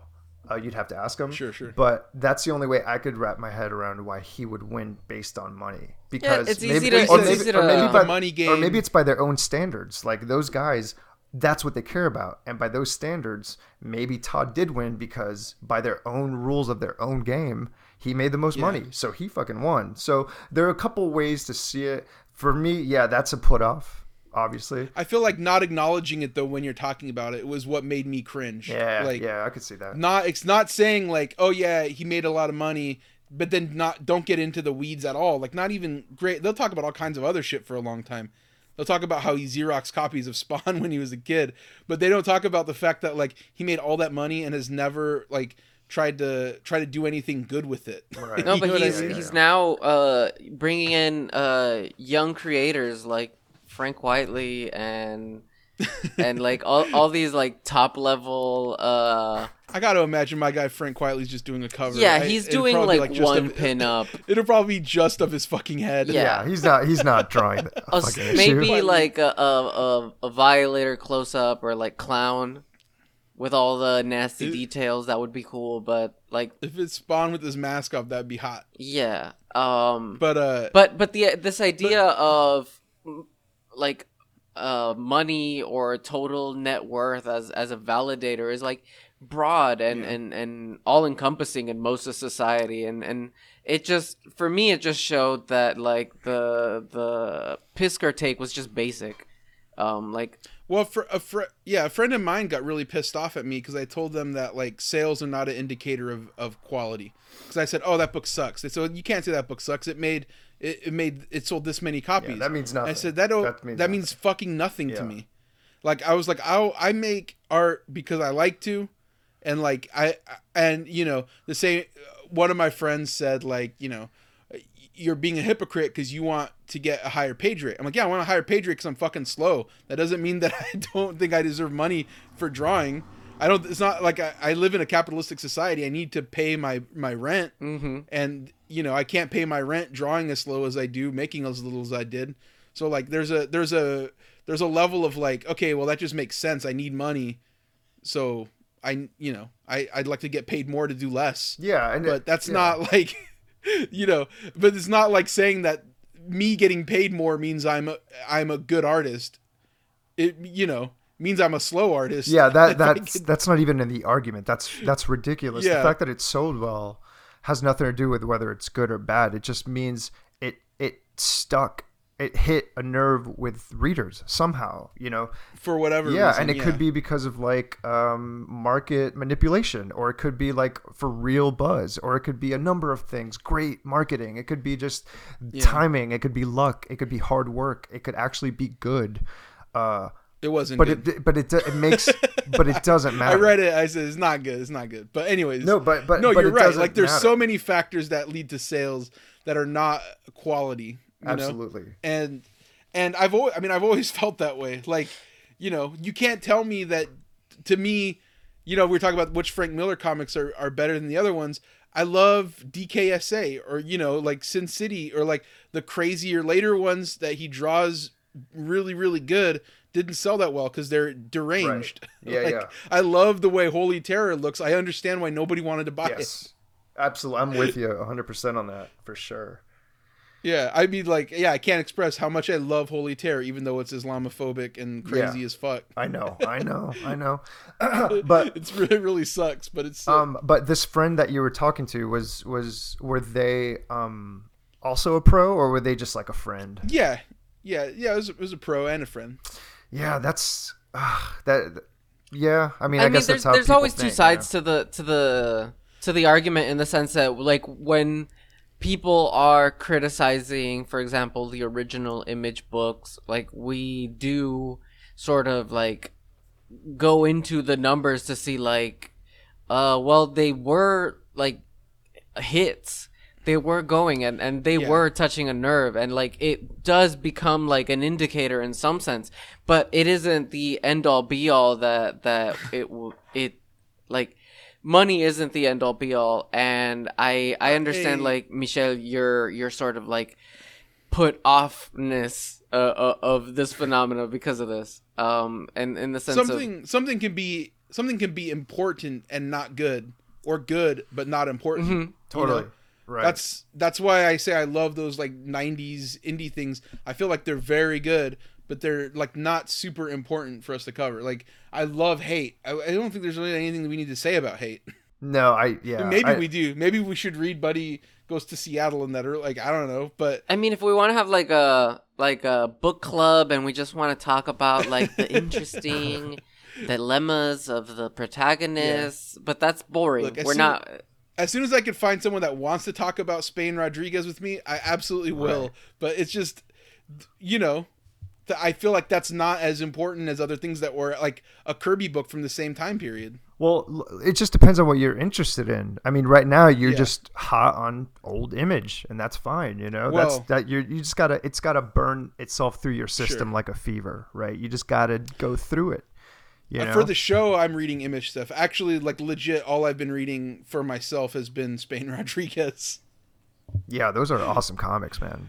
Those Yeah, are. I mean, they put out the new Fantagraphics put out the new, like, the third volume of that one, of that, like, those big ones that they do. Yeah. So I have all of them, and then I just got the Che biography he did. Oh my god, I remember buying that. I remember my dad got me that.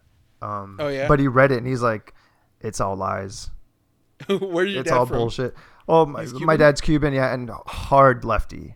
Oh, for real? Rest in peace. He's a hard. Yeah, I grew up in a communist household in Miami, Florida. So that's really special, super special, very rare. There was like another kid every time there was a meeting, you know, with La Brigada de Antonio Maceo, like the fucking super lefty. They had their own magazine and everything. There was like one other kid, like bored out of our skulls. But I remember he's like, he never really got comics, right? So when this Che book came out by Spain, I was like, oh, that's awesome. I didn't know about this. And like, I like Spain. I love Trash Man and shit, underground comics. Trash Man, but it's God funny. tier. But it's funny that my dad was like, he gave it to me, but with a warning, like, oh yeah, don't believe anything in there. It's all propaganda. I'm like, holy shit. And this is a pro Che book. Yeah, So I can't wait to read it now. Wondering what the take was from your dad. Yeah, I don't know. You still don't know? Did he tell you? Did he tell you why it was not? I forgot. I mean, this happened when the book came out, which was Right, it was like, forever I don't know, ago. 12 years ago or something. I don't know. Super fascinated by what your dad's opinion on the book was. Yeah, I would have loved to have asked him, but that opportunity is gone forever. I'm sorry. I'm No, sorry it's all to hear good. that. Yeah, no, it's all good. But he was an interesting cat, but that's how I was raised, with that super left bent. So Yeah, like I wasn't raised with the super left bent. I mean, I was raised with a super like poor bent.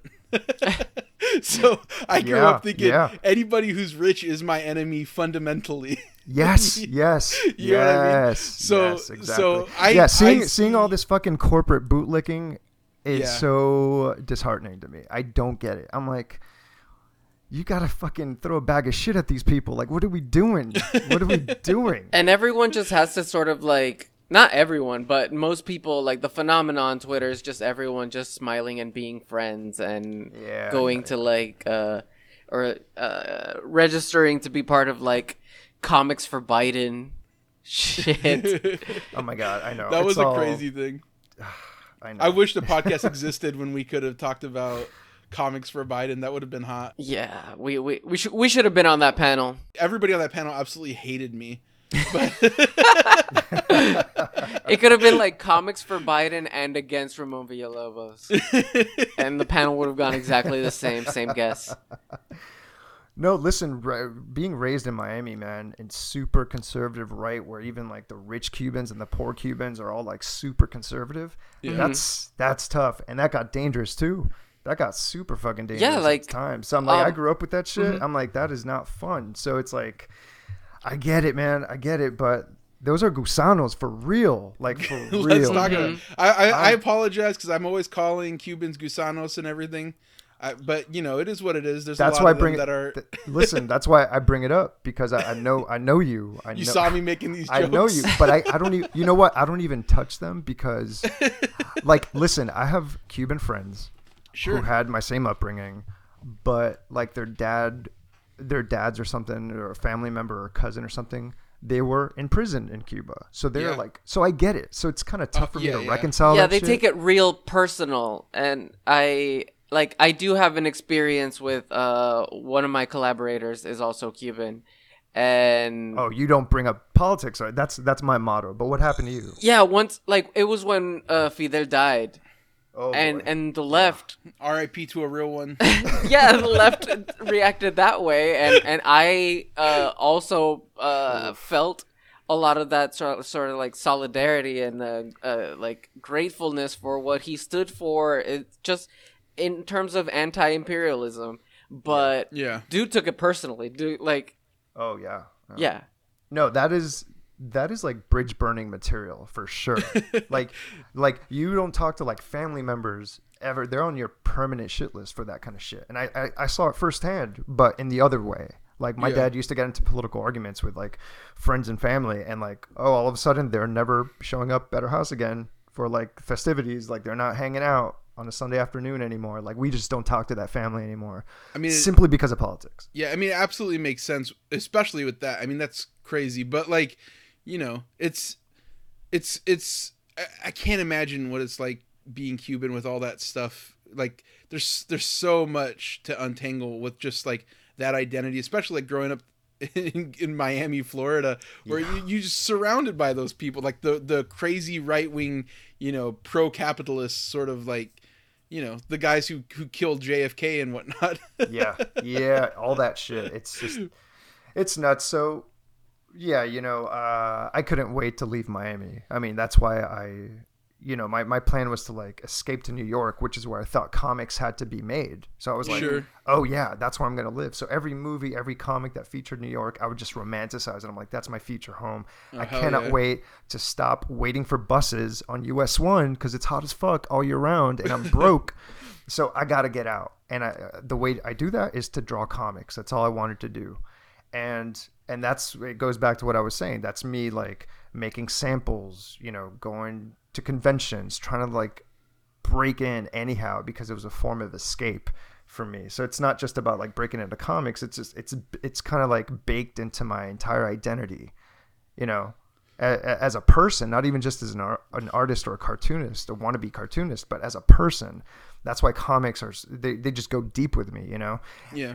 And that includes those Image comics, because that showed me Yes. like, oh, you can do your own shit. And this was before I discovered Love and Rockets, where you could really do your own shit.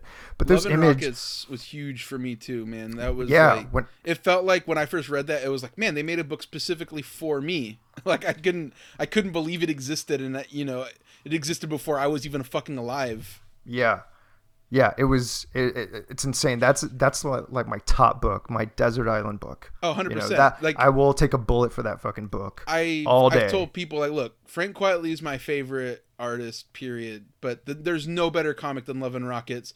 And to me, the greatest like cartoonist is Jaime Hernandez, 100%.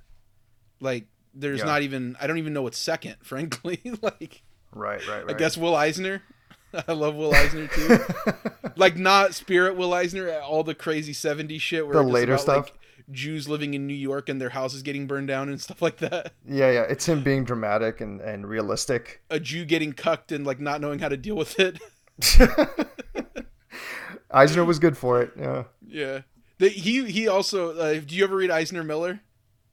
I tried, man. I don't I love that know. book. I don't want to shit on it. What, you love it? I love it because, I mean, it's basically like a podcast, but it's written down, and you know, it's crazy because he's like so old at that point.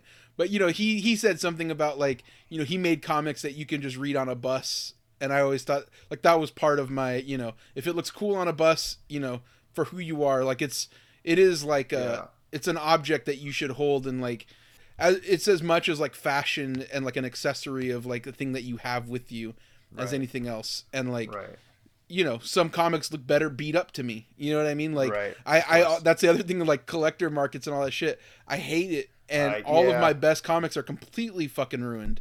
And I used to just buy old comics that were like intentionally fucked up, like not like somebody did it. Like I have this one issue of like All-Star Squadron. It's like one of my favorite comics I own, and it was like some little psycho had took like a little cigarette or something, and it's like every time like Wally Wood drew Power Girl, like put like holes in her nipples, like little burn holes, and then every time it was Superman's face, the entire thing was burned out, and his crotch was burned out. And it was like, I just look at it and like he wrote like P on her chest, and I don't know what it means. But I interact with it because it's like something that was like, it's a real thing. You know what I mean? Whereas like some people would say that comic is like worth less because there's all these imperfections on it. I think it was more because like it's clearly been loved at some, like by a psycho, but it's clearly been loved at some point. No, it's clearly made you who you are today, so it's important. I get freaked out when I see unboxed toys. I got to be clear, I didn't burn the nipples into Power Girl. I bought it that way. I thought it was cool because it had that in it. Yeah, no, I didn't mean to say unboxed. When I see like still boxed toys in a collection or that kind of thing, that like it's unnatural to see like these like sealed plastic comics that no one ever read. Yeah. No, totally. I feel like there was a hot minute a while back where I wasn't going to their side at all because I'm in you guys' camps. I need to engage with the thing directly. I'm not about collecting and putting on pedestals or putting in a closet. But I was just kind of like warming up to the idea of like, oh, people just collect things and that's fine too. I was having to live with it, and they just engage with it differently. And sometimes it's like, yeah, why would you want to read these fucking things? Like, they're dumb as fuck. Like, first of all, you just want the first appearance of the Punisher. Why the hell would you want to read it? Put that shit in a slab. But I do think all that shit is, like, terrible. Like, it puts me off so much. All that, like, the collector mentality has doubled down in recent times. And it's like as if we haven't learned anything from the 90s or anything. It's all peace and love, but it literally drives me insane. I literally feel like I'm losing my mind over that shit. It's like a collective amnesia of like a whole bunch of people who have just like wiped any lesson people have learned. Like, not even just comics, but I mean just socially, like the way like George Bush got rehabilitated, like that kind of like society's just has no long-term memory. Mm-hmm. Yeah. Well, especially in comics. I mean, shit. Mm-hmm. Even if we do remember, it's like we're not going to act on that, you know? Yeah. That's why there's like 50 variant covers to like some comics, and that's crazy to me. It's like, what are you doing? Maybe I'm not an accountant, so maybe that's some corporate, like, okay, we have to meet a certain number of ordering, and maybe that's how the thing stays afloat. But if that's what it takes, man, sometimes I get real like depressed, and I'm just like, let it all burn. Like, we don't need that shit, you know? Let it all go back to being zines and shit. But that's not fair to me. That's a cozy thing for me to say. What if it's someone who's like trying to survive? I just got to draw the latest Batman Beyond. Like, just shut the fuck up. I don't care about anything. I just need to churn this stuff out. And I get that too. Absolutely. I don't. Brandon Graham is a very, like, I don't know him. And he's been like, there's allegations and all that stuff. Like, I don't really, I used to get so pissed off. I just want to point out, because he would constantly go on these tirades about, we need to do this and that. I'm like, well, it's very easy for you to say that. You can publish whatever you want at Image at any time under any circumstances. And now we're seeing literally any circumstances. They'll publish whatever. Yeah. But like, I need to get America #5 done to fill in so that I can pay my bills. Like, what are you talking about?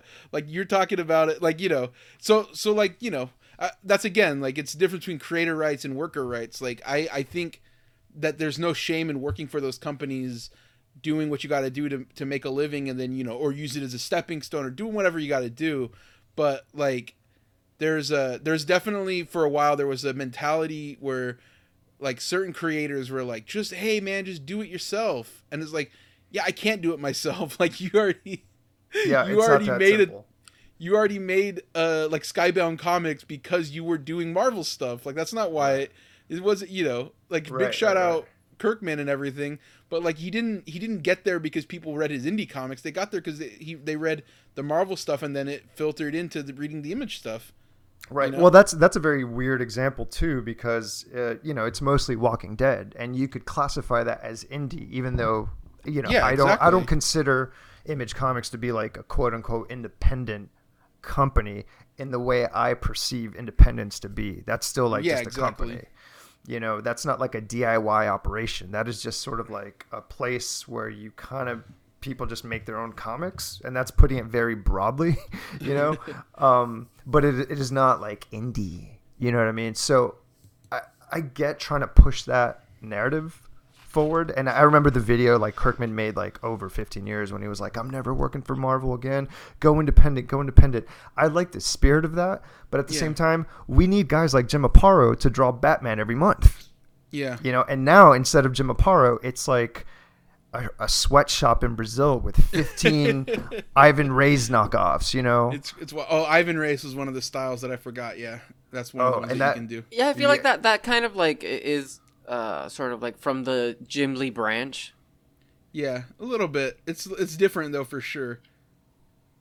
I don't know when it comes to Image. I mean, you're right. Like Brandon could go ahead and do something, and I remember those tirades that he would go on, and I just didn't know him that well for me to get into a fight with him or anything. I would just disagree and just go on my day because I just didn't have the time or the bandwidth to engage with a complete stranger about that shit. So I'm like, I would all just right, subtweet whatever. about white privilege. Sorry, go ahead. Yeah, no, for sure. And at the same time, Rob Liefeld was putting out his book. He was allowing Brendan and company to do their stuff. And so I'm like, oh, but you have this avenue to do shit. Like, that is a position of privilege for sure. And it's one that I've used and I have right now, just being published and trying to stay afloat as a freelance artist. But it just, I can't shit on the assembly line, not only because that's what I grew up loving. All the comics I love are a result of this sort of like quote unquote hack system. But, I also love the art stuff, the Hernandez Brothers stuff. And that's, I think, what Copa is made up of. That's why I could say like, oh, I'm not at the mercy of the industry. I could just put it out myself and it could still be like an action comic. You know what I mean? It doesn't have to like 100%. Be a quote unquote indie comic, which is what I tried to do. Also, listen, I tried playing by the rules of every game. It's like, you want indie shit?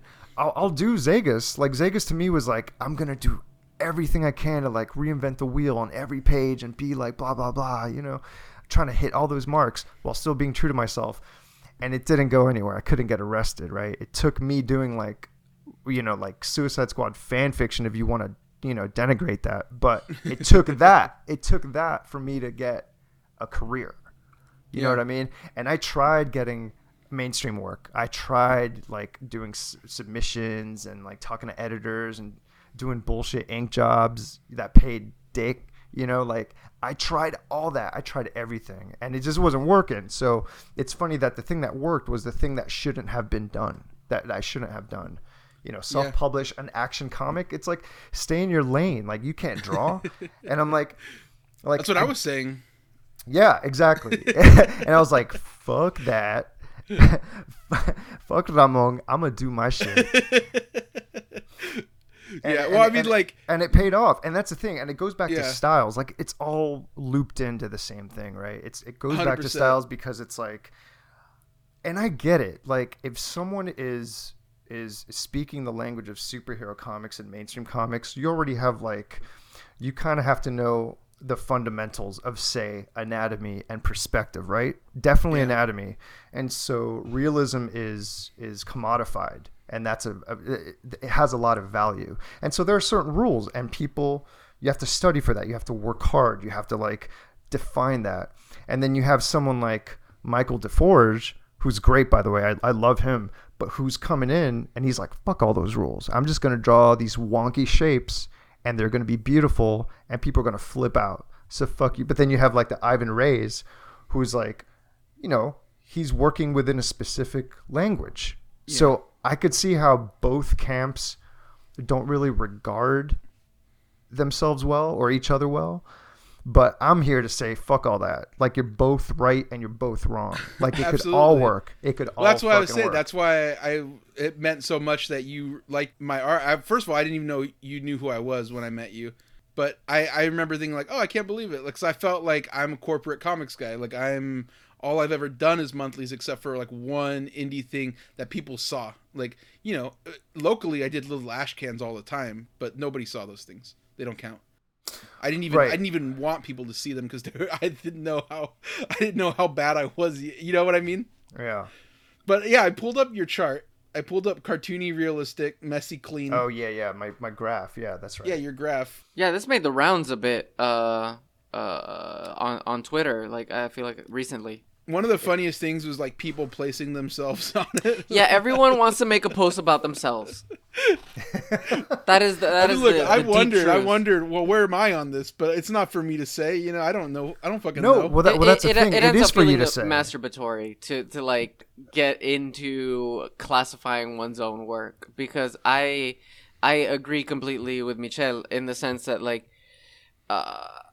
I accepted a long time ago that I wasn't the style, or like my work wasn't the style of these like Jim Lee or like the Sam Nees. I wasn't going to be able to like capture that, and that I had to make a voice of my own there. So right, it's still having this sort of like index that you created is fascinating. I was gonna say, it's funny he says that, because I do think that his style could be like, I do think that the companies could publish it, and I do think it's good and everything.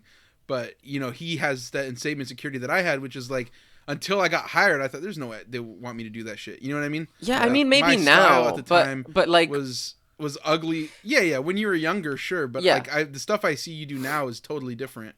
Or like not totally different, but it's more sophisticated, and it is like the stuff. It's on par with stuff I see them publish. It's just, you know, I think you feel like you're not going to do that. Yeah, but... I guess more what I was saying was around 2012, I made a pivot off of trying to draw superheroes like I saw them in the comics, and I even stopped drawing superheroes. Period. I just went full like strange sci-fi concept art painting work on my own, because I was completely burnt out by the crossover bullshit. But like I don't want to like digress too far into like my own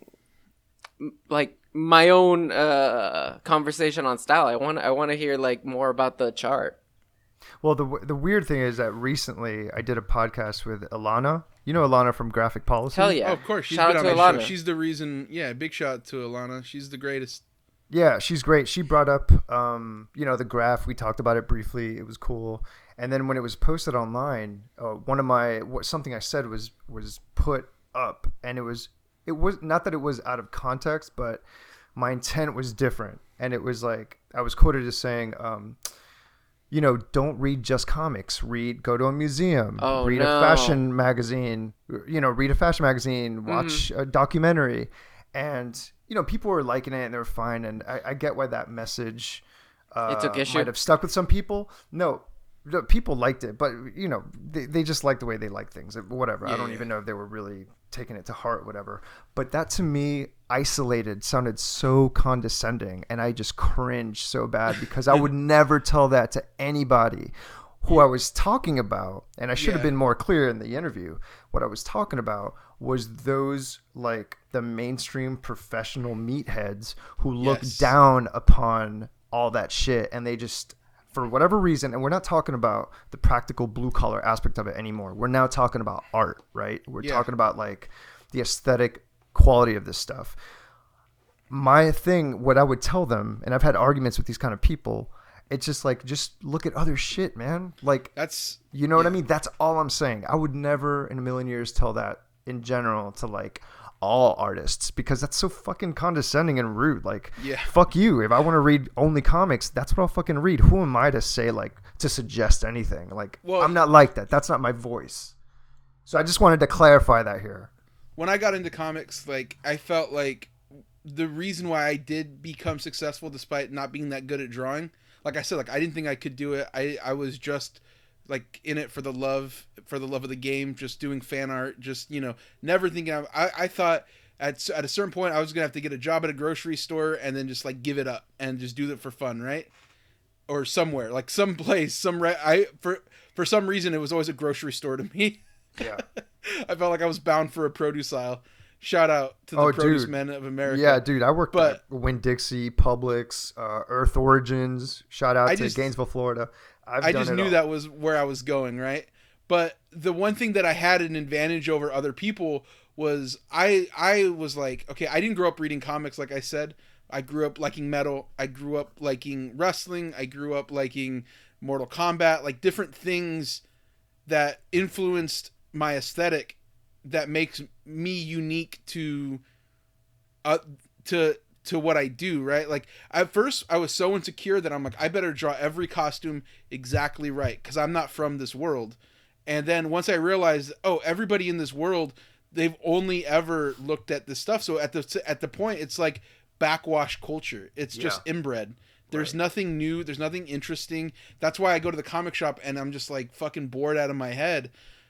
Because most people are not influenced by things that are not comic books at this point. If you're in comic books, and I mean like every fucking buddy, like it doesn't matter what end of the fucking spectrum of like in comic books you are, from like the YA people to like the essential sequential, like old Facebook dad guys. Mm-hmm. Like shout out, major love to both of those people. Like, but either way, it's going to be about comic books, like just superheroes. And they're all watching the same fucking, you know, CIA propaganda Marvel movies, and they're being influenced by that. And the highest level of like aspiration you can get is making stuff that is reflected on screen. And I don't give a fuck about any of that shit. I know, same. Yeah, I'm sorry, I cannot. Yeah, I can't care about that stuff. I got into it and I was like, okay, I like shoes. I like these cool boots that I've like, you know, I suddenly got into shoes weirdly. Because I grew up not giving a fuck. Because I had to walk everywhere. I would put holes in my shoes all the time. So I'm like, why am I going to spend money on shoes, right? But like, I got into that stuff. I got into like wrestling. I got into the different things to influence my aesthetic that are not just comics. And it could be like, it could be anything. It could be movies. It could be that are not comic movies, you know? Right. Like the world is a huge place. So to only read like Captain America comics and think like, yeah, this is it. Or like only read like Alex Toth and David Mazzucchelli and think, I'm going to build my entire style off of this kind of shit. It just, to me, doesn't make any fucking sense. Right. Or sorry, go ahead. No, go ahead. Like, also when I was younger, like I bounced around where I tried to do like, I look at your chart, I tried to draw like half of these motherfuckers. Yeah. You know what I mean? Yeah. And I'm still trying to draw like half of them. But like, you know, I really wanted to draw like Cliff Chang was my fucking guy. I thought he was the shit. I wanted to draw like Cliff Chang. I remember I like message on his message on his forum or message board or something. I asked him what he inked with, and he said like a brush pen. So I like had to go out and buy a brush pen the next day so I could try to ink like him. You know, like I drew so many different ways, and it's like the fact that I look at artists and I could see like they started doing one thing and they continue doing that one thing. It's like how do you like how do you grow at that? Like you're just going to be very competent at this one specific style, but like no energy, you know? Yeah, it's like this difference between, for example, Michelle, your work, where you're obviously incredibly inspired by Suicide Squad, but what you put down in Copra looks nothing like Suicide Squad. Yeah. You're applying so much other reference, so much style and boldness into those pages that there is no risk of confusing one thing for another. Whereas like when you see comics that have been drawn by people who like solely read comics, like you can tell like if you see a dude and they're just wearing like a backwards baseball cap, like this person has like no reference for fashion other than what they were reading in 90s comics. Right. I love how much like women's fashion in like comics, it can be so bad. It could just be like women in like jeans and a t-shirt. Like that's like, but like always the same thing. Like it's always the same like proportions of it, and it just looks so fucking weird. Like if a woman Like right John now Byrne. has sort of like the Michael Turner like low cut jeans. Yeah, it's weird as hell. Yeah. Yeah, but it's hot though. Come on. Yeah, absolutely. When Michael Turner did it, it was hot though. To be fair, like at that time it was Paris Hilton, it was all that shit. But at a certain point, like styles have changed. Yeah. And yeah, Michael Turner was great. So he's cool. I'm not We love shitting on Michael that at Turner. all. But No, I love but I Michael know Turner. you. I'm in no way shitting on Michael Turner. I'm talking about like the people who still draw like that. Sure. Yeah. Sure. Yeah, Michael Turner was like, it was like Silvestri mixed with like, Paris Hilton, which I thought was an ultimate aesthetic high. At that point, for sure.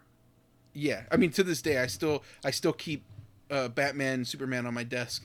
Oh, what? 26? Issue 26? I don't know which one it is. It's like in pieces. It like ripped, and I just have not gotten rid of Oh it. no, he did the cover for that. Sorry, I'm sorry, I forgot about that.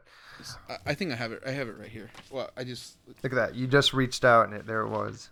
it is. Yeah. What number is this? I don't know because, like I said, it's all in pieces. I can't even find the cover of it. It's half burnt. All right, come on. This Anyways, is a it doesn't bit. matter. It doesn't This is matter. a Yeah. bit. Yeah. Come It's on. a tangent. We're talking about styles. Talk about styles that we love. Well, that's a weird thing when you mention that. Like, I wouldn't notice you or something because you weren't indie and because you were a mainstream guy. I get that perception. Like, I understand why you would think that because that's the way other motherfuckers think. Like they look down upon both sides of the spectrum of the extreme. It's like, oh, you're not indie enough or you're not mainstream enough. Yeah. And that I don't respond to that. I respond to like what I see and what I like. So it's like if what I like just happens to be independent, awesome. If it was published, if it's the latest DC book, that's awesome too. Like I just like what I like. I can't really explain it like that, but I've come across that shit, especially when it comes to like that graph where it's like, first of all, yeah, it's totally hilarious that people are trying to put themselves on it, which is cool. Like I said, it's supposed to do that. It's supposed to be a conversation starter so we could demystify this stuff, right? At least for me, that's why I did it for myself. That's why I put the artists that I like, it wasn't, I didn't put my peers or new people or anyone like that. I just stuck to the people I grew up with. But the big mistake that people made, and of course I should have seen this coming and it still bugs me, is that they made it as a top to bottom list, like a best of, like, oh, the name is literally written on top of so-and-so, so Oh, that no. person's not better. That's I'm like, oh, hilarious. you're missing the point. Yeah, no You're an understanding of a artist. compass. Right. But not only that, it wasn't a fan. These are like other artists too. So it's like, I just don't get it, man. I don't get it. And it's, if I didn't list you, it doesn't mean I don't like you. It just means I didn't grow up with you. And even then, Like, I missed wow, out on you're tons of saying- people. You know what I mean? I didn't list a bunch of people that I liked that I just forgot because I just batted that shit out and I just put it up because I'm a list maker. I'm obsessive and I just have to do that for my own edification. And then now it was like, oh, this is a best of list. And it's like, no, the fuck it's not, And even then it's not that complete. If I think about it, the graph, for anyone who's unfamiliar with the graph, it's a spectrum of like, from messy to neat, right? And from realistic to cartoony. Right. And then so it depends on where you fall on or what you think your style is. That's where you are, but I didn't take into consideration detail and simple. Right. Yeah. And that's a big one. And then another big one is like manga. Right. Yeah. Because it's like, where does something like Akira fall? Because it's all cartoon faces, but super realistic bodies and super realistic backdrops. And yet it's not photorealistic. Right? Yeah. Like if I see Kaneda flying with a fucking laser gun, I don't see the artist making his wife pose with a fucking broom, Like I don't see that. Those guys just knew how to fucking draw. Those are like a Yeah. real old school drawing, the way like Garcia Lopez or Jorge Zafino, like those guys could draw. They're realistic, but they could draw circles around everybody. That doesn't make them better than anyone, That doesn't make them better than Sam Keith. Sam Keith went for a different thing, Yeah. Yeah, I think And so, I don't know. I like all of that shit. I like all of it. Where am I? I don't know. Maybe somewhere in the middle because that's just sort of what These I'm are all like. your references or like Exactly. your influences. So you would land somewhere in the middle. Right, exactly. I think the what people slip up with, like once they see these graphs and start to like try to categorize themselves or other artists, is that like you're using this graph as something descriptive and not prescriptive. Like you're not saying that these are the categories and that like you're not making a scientific study of Right. of, It's of not facts. it's not set in stone. Exactly. And people immediately take it as that. Right. Yeah, and that's the thing. I could change my mind in 2 seconds. Like I may reconsider something. It's like, where would Calvin and Hobbes be? The trash. Who No, gives a fuck? man. Real comic. No, man. This is not Daniel There's sanctioned that opinion. thing. There's that thing I love about Ramon. Just haterade every day. Slaughtering the sacred cows. Not giving a fuck. Calvin and Hobbes is for like kids to get to the library because their parents pack them like a peanut butter sandwich. And they want to learn about friendship. Who gives a fuck? It's soft. No, you're talking No. about Foxtrot, man. You're talking about fucking Garfield and Foxtrot. Come on. I love Garfield. How dare Again, you? with the counterculture edgy opinion, you're gonna bring back Garfield. Dude, Jim Davis, fucking hero, legend, god tier. How can you say he's not good when this motherfucker has 2 movies, cartoon show, millions of dollars, calendars, word of the day? You're totally right. What does Calvin and Hobbes have? The peace sticker. The peace sticker is it. That's the cultural high point of Calvin and Hobbes. Bill Watterson was like, "No, I'll stick with the peace sticker." Oh, Yeah. you mean the urine sticker? Yeah. The Calvin peeing. I thought you meant peace. You know, it was like Yeah, him peeing peeing on on the anything. Raiders logo because fuck the Raiders. You know. Yeah, that's true. I mean, you can't beat that though. I want Calvin peeing on Hobbes. Not in the same way, just like in a more erotic way. Yeah, yep. Can that Just be change his the? grin. That should be Change the his Someone, facial someone get feature. in touch with James Jean. We can make this happen. Get the NFT market a buzz. Hell yeah. Your hate runs deep. I love it. Now you bring in poor James Jean into the conversation. Shout out to James Jean. James Holy Jean. shit. It's all peace and love. They're never gonna hear the episode. It's fine. No, yeah. They're never gonna hear it, and that's why I'm comfortable saying, fuck all styles, man. That graph was Wow. stupid. It's dumb. Who cares about what I think, right? Like Wow. everyone's getting I can't believe you said everyone's that, getting 'cause pissed at nothing. Come on. What I think is funny too about that is like, it doesn't account for like just who's inking the person. Because like where you have Liefeld could dramatically shift between clean and messy just Yeah, depending on that's true. like all those people. Like listen, you put Klaus Janssen on anybody, it's gonna be messy as shit. Yeah.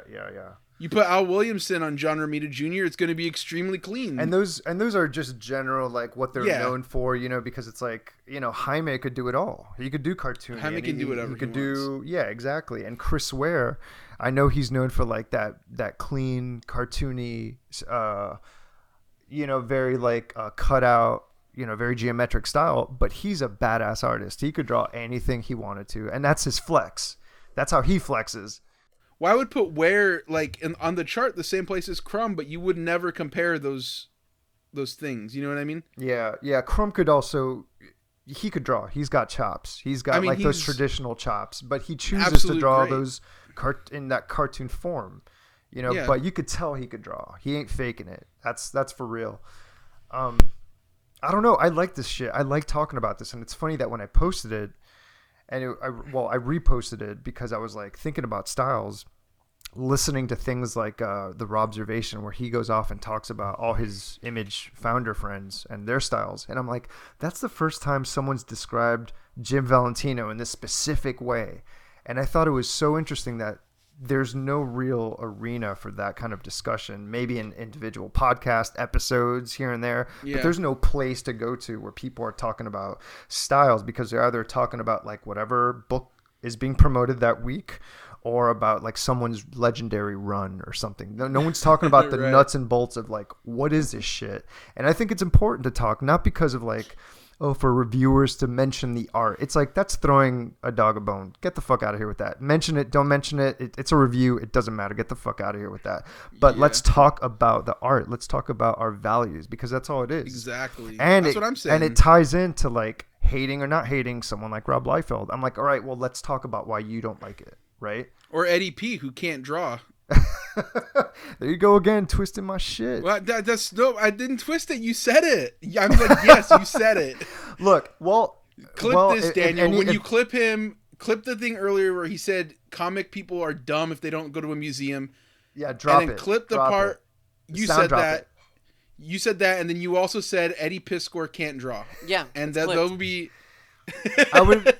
Well, no, I would never call him Eddie. First of all, I don't mean to disrespect him that fucking Eddie much. P from Pittsburgh. Holy shit. Where's he from? Ed Piss. Is he not from Pittsburgh? That's not nice. Look. No, I'm not. Look, listen, peace and love, Jim Rugg. We love Jim Rugg. it ain't I would peace never and love. disrespect It's all Jim piss Rugg. and love. It's peace. It's Piscor and love core.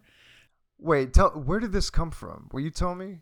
I don't think I know. I don't think I know the origin. Like, Ed Piscor blocked me for no reason. He blocked you? That's where it started? Well, here's what happened. Yeah, it was very petty grievance. Jesus Christ, No, man. he was getting criticism. He was getting criticism because during like the George Floyd protests and BLM, people were like, "Hey, maybe you should say something with your platform with comics kayfabe," and it was zip shut. Said nothing. Was deadly quiet. And then people were like, "Hey, it's kind of weird that you would profit off of black culture for all this time." And then not speak up now when, you know, it might be helpful for somebody of your position, your privilege or whatever. And then eventually they put out like a thing. I think they put out some little fundraiser or whatever.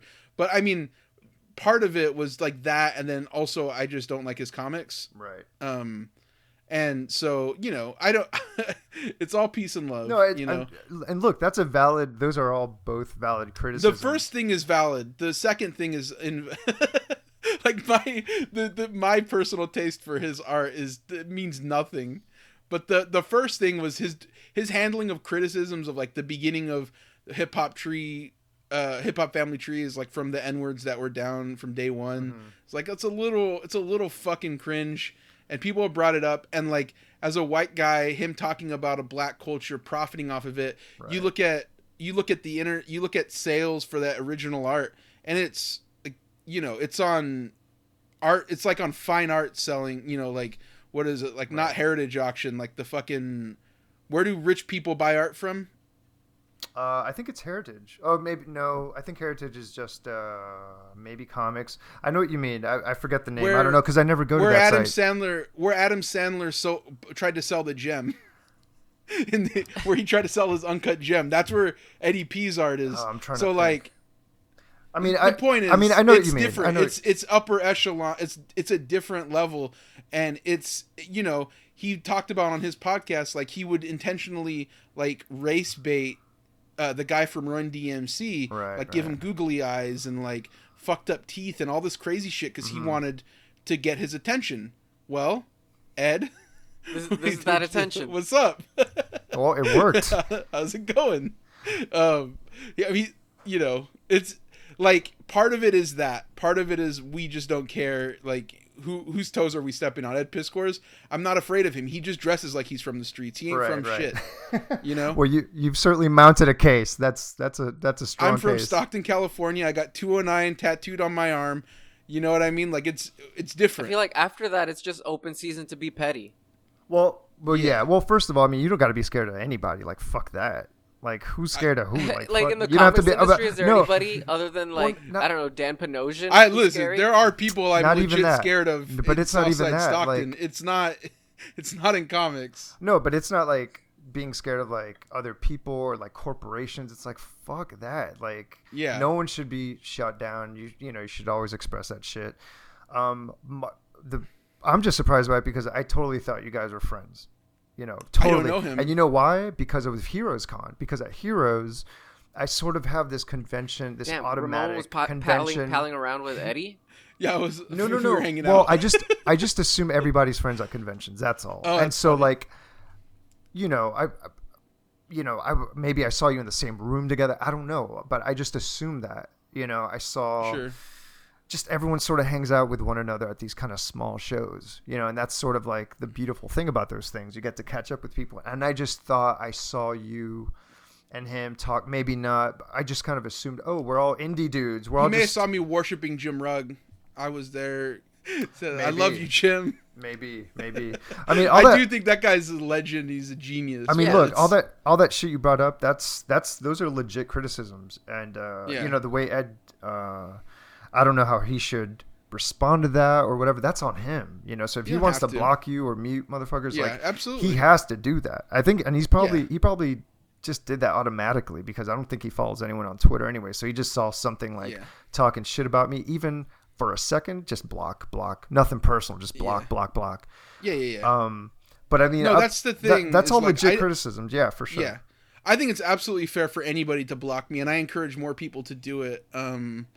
That's not the. But that was a starting point.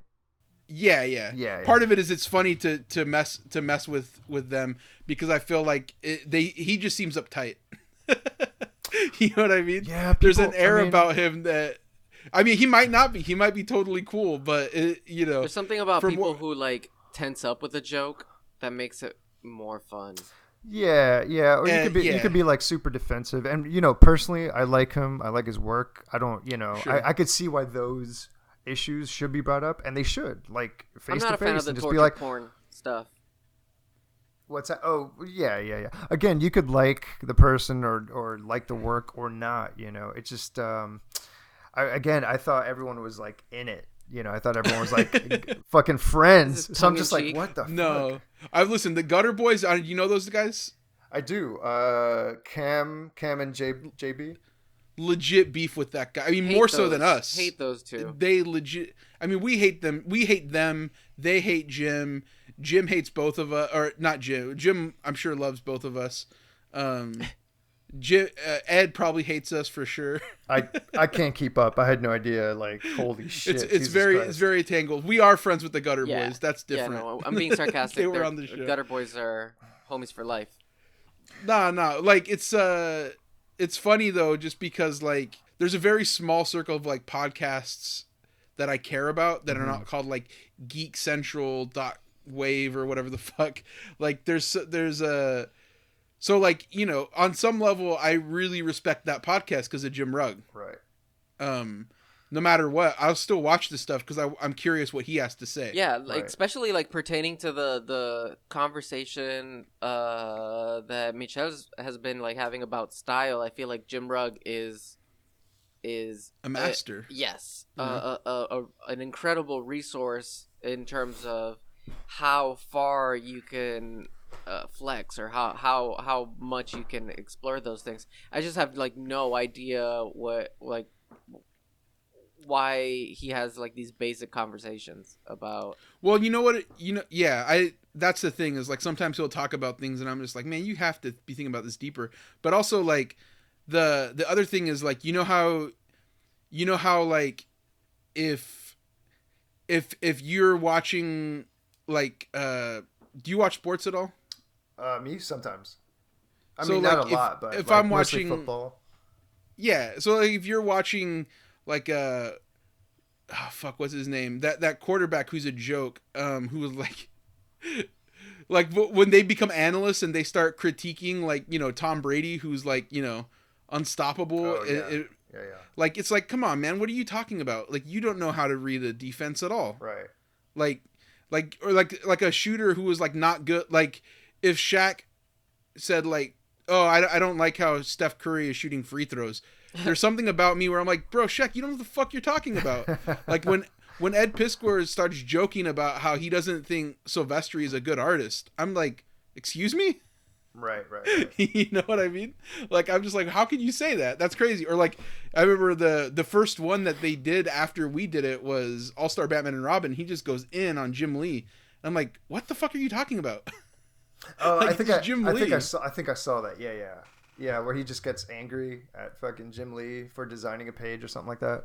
Yeah. I forget. Look, I don't know about Jim, but I know Ed. The way I know Ed was that he's like a working class dude. He came up and made it, making zines himself. He went to the Joe Kubert school. He was like, it's almost like that struggle is like almost identical. We took different paths, but the steps to get there took so fucking long. And so he's put in the work. He's drawn tons of pages. He's, the fact that he did a book on hip hop, that could have tanked, but it hit, right? And so he's putting in the work, making that shit exist, and it's something he likes. It's not like he's talking about like metal or jazz or something. He's talking about something that he cares about, and that's the same thing he did with X-Men. You might not like those X-Men comics, but he fucking does. I mean, I barely call them comics. Yeah, and again, that's a creative criticism. That's totally fucking valid. But it hit. It fucking hit. You know, he's like paying. He's paying the bills with you're that. right. And he's It's helping sold. his It's family. good. So on that level, You're right. It's sold. It's great. no, yeah, on that level, I get it. I see why it's like, so, you know, you see the original art and it's like, oh fuck, that's also super fucking valid. That might be outside of his control, but I get it. All that shit's tricky. It's tricky, you know. It is tricky, and you know what? Like I said, it's all peace and love. There's no disrespect, no hurt intended, no harm intended. We're just having fun. It's all comics family. We're just talking to Michel Fife, one of the all-time great Not cartoonists of his era. This is not fun. This is miserable beef.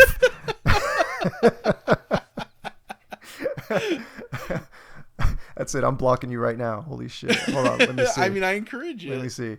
At least mute me. That way I stop losing so many No, followers. you know, the thing is, at least you're talking about this shit, right? Because, you know, most of the shit gets swept under the rug. Like, no, you know, like you said, like Twitter's full of like politeness. You know, it's all industry plus politeness. And there should be a little room for this sort of like critical thinking. So, I don't know. Yeah. Or, you know, like back in the day, like, it's funny that like how many people like brace at this, like, oh, they would have never done that. No, like back in the day, these motherfuckers absolutely did talk shit to each other. It was just in zines, and the shit came out like fanzines came out every like few months, and it would be like, oh, you know, whatever the fuck, Comics Journal Collector or whatever the fuck, it would be like Jack Kirby called, you know, fucking Jim Valentino an idiot or whatever. Yeah, I keep calling back to like this sort of like this Peter David Todd McFarlane debate. Yeah. It was like it was at a Comic-Con. Todd McFarlane did the whole debate like shirtless. Oh yeah, I remember that. That is the spirit of comics I want to bring back. Yeah. I remember that. I hated that. When I saw a video clip of it like a few years ago, I'm like, Peter David is so fucking condescending. Absolutely like, come obnoxious. on, man. Like he made Todd sound way more right every time he tried to like do some kind of like intellectual barb. That's the thing. It's like you're punching down, even though you think you're punching up because the dude is rich and successful. You're actually kind of bullying him, and it was uncomfortable to watch. I hated it. This is why I could never talk to, you know, Eddie P. Is that everybody say, "Oh, you're just too intellectual for him." Like you're just abusing a child. Nah, it's all love. Shout out to Ed Piscor. Yeah. Yeah, no, it's No, listen, that snobbiness is like not like, it's so like, I still hate it. And that's why something like that graph I'm talking about, it's like it almost exposes some people. Like it's like all those it's like all those repped dudes, you know, that like all those guys are hyper fucking illustrative dudes, and you know that they look down on shit like that's like a little looser in indie, and it's just like I just hate that. Like, how do you fight that? How do you change their minds, you know? Like, should we even, like, you know? And that's why something like talking about this stuff is important, because it's just it's a little by little. What you do is you buy a couple of brewskis. You call the boys buy up. a guy of brewskis. Yeah. You go. You watch a football game. You know, eat some peanuts. What if you're straight edge? What if you don't drink brewskis? Then you're completely out of luck with that group. Yeah, you're out. That's why they don't. That's why a lot of those guys, they have a begrudging respect for me, because I am a true illustrator. I am old school. I don't even know what a Wacom tablet is. You know what I mean? So they have to love me because I am the spirit of comics. But yeah, I don't drink. Yeah, I'm the same. That's why I connect with them more out of like alcoholism. And right. Yeah. I get to. Oh yeah, the convention bar. That's where it's at. I can't wait to talk to a fucking inker on whatever the fuck book, fucking and have him talk down to me. I can't fucking wait. That's real. When you go to cons, do you hang out at the bars? Is that a thing that you don't do?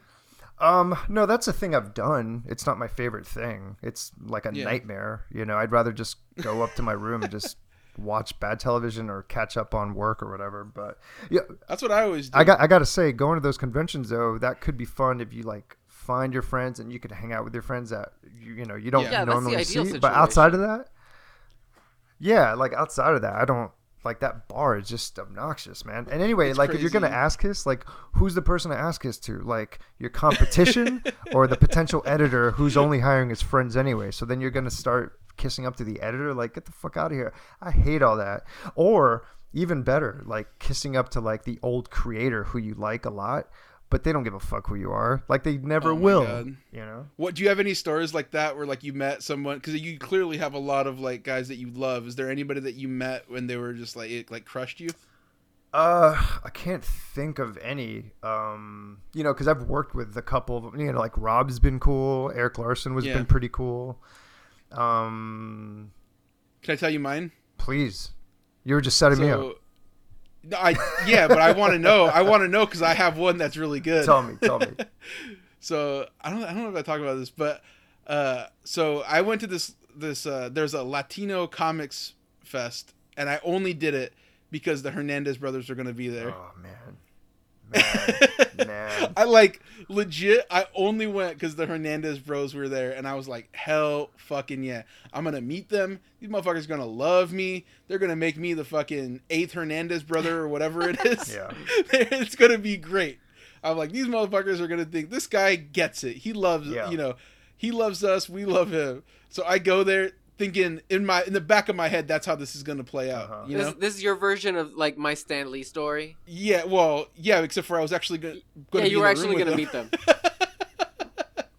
them. So I go to this show, and I only have one comic out, my Marvel book, right? Well, so two. I had an indie book that I didn't have with me, and then my Marvel book that had just come out. What, it was your a one X-Men? shot. No, it was called What If Age of Ultron #2 Iron Man, and it starred the new Fantastic Four, with the Art Adams. Oh yeah, that was yeah, I by remember Joe that one. Keating wrote that, right? It was me and Joe Keating. Yeah, Yeah, I remember it was super fun, and it was my second comic I ever drew. So I'm like I wanted to show pros and ask for advice, so I would do that at these cons, and all the pros are like, "You have a Marvel book. What the fuck you need my advice for?" Yeah. But I'm like, no, but I suck, and I know that. So, anyways, No, that's a flex. I- That's a flex, by the way. Oh, could you give me advice? And you pull out your published work. These guys are like struggling to looking- sell a print to like a nobody. Like it's They're, funny. they're It's funny. dying You're for funny. that Marvel job. Yeah. I thought I'm going at them full of humility.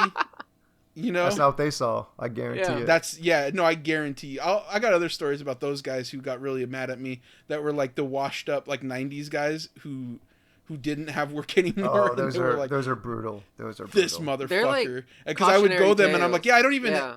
I'm like, I don't even have sample pages, man. This is my sample page. This book right here. Yeah. But so I go to Jaime, and well, first I go to Mario, and Mario is an absolute sweetheart. Me and Mario, we vibed.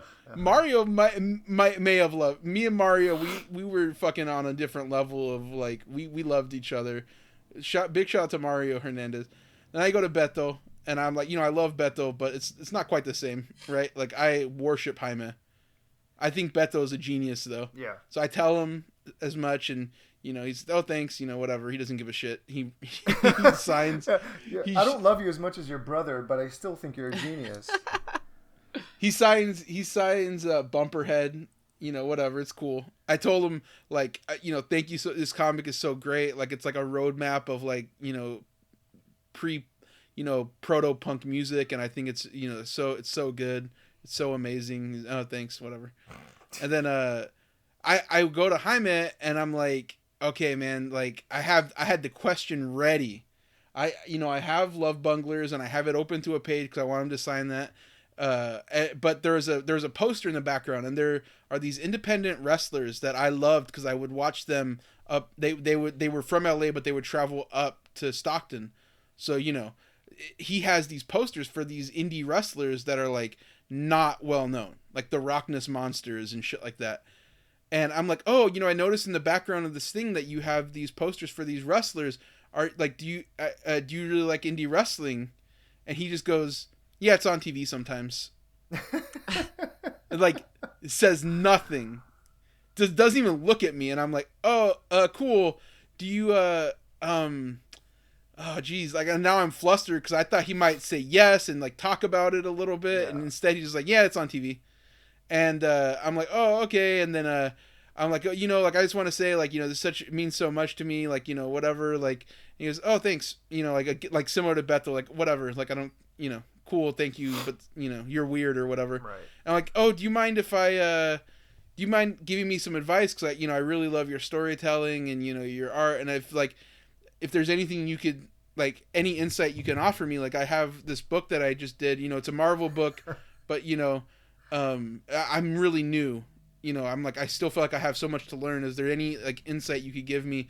So I showed him it, and he looks at it and he goes, oh yeah, it's kind of like Jeff Darrow, and then he hands me back the book and says nothing. My God. And I'm like, yeah. Anyways, thank you. And then I just Holy shit. So that's the first time. The second time, I go to a con and he's there, and I like after the first time, I'm like, okay, like this is that hurt. I'm not gonna do this again. But my friend is like, hey, can you get me a sketch from Jaime? And I'm like, all right, like I'll do it, because he does those sketches there. So I go and I ask him if he can do Hope Maggie, and he goes, oh yeah, well I'm doing it right now. Come back in like 20 minutes. Okay, so the show had just started, right? I come back in 20 minutes and he's gone. Like he's fucking out of there. And so I'm like, oh, well, I guess he's not, he left for the day. So I go sit at my table and I keep looking back to see if he comes back. Like maybe he was at lunch.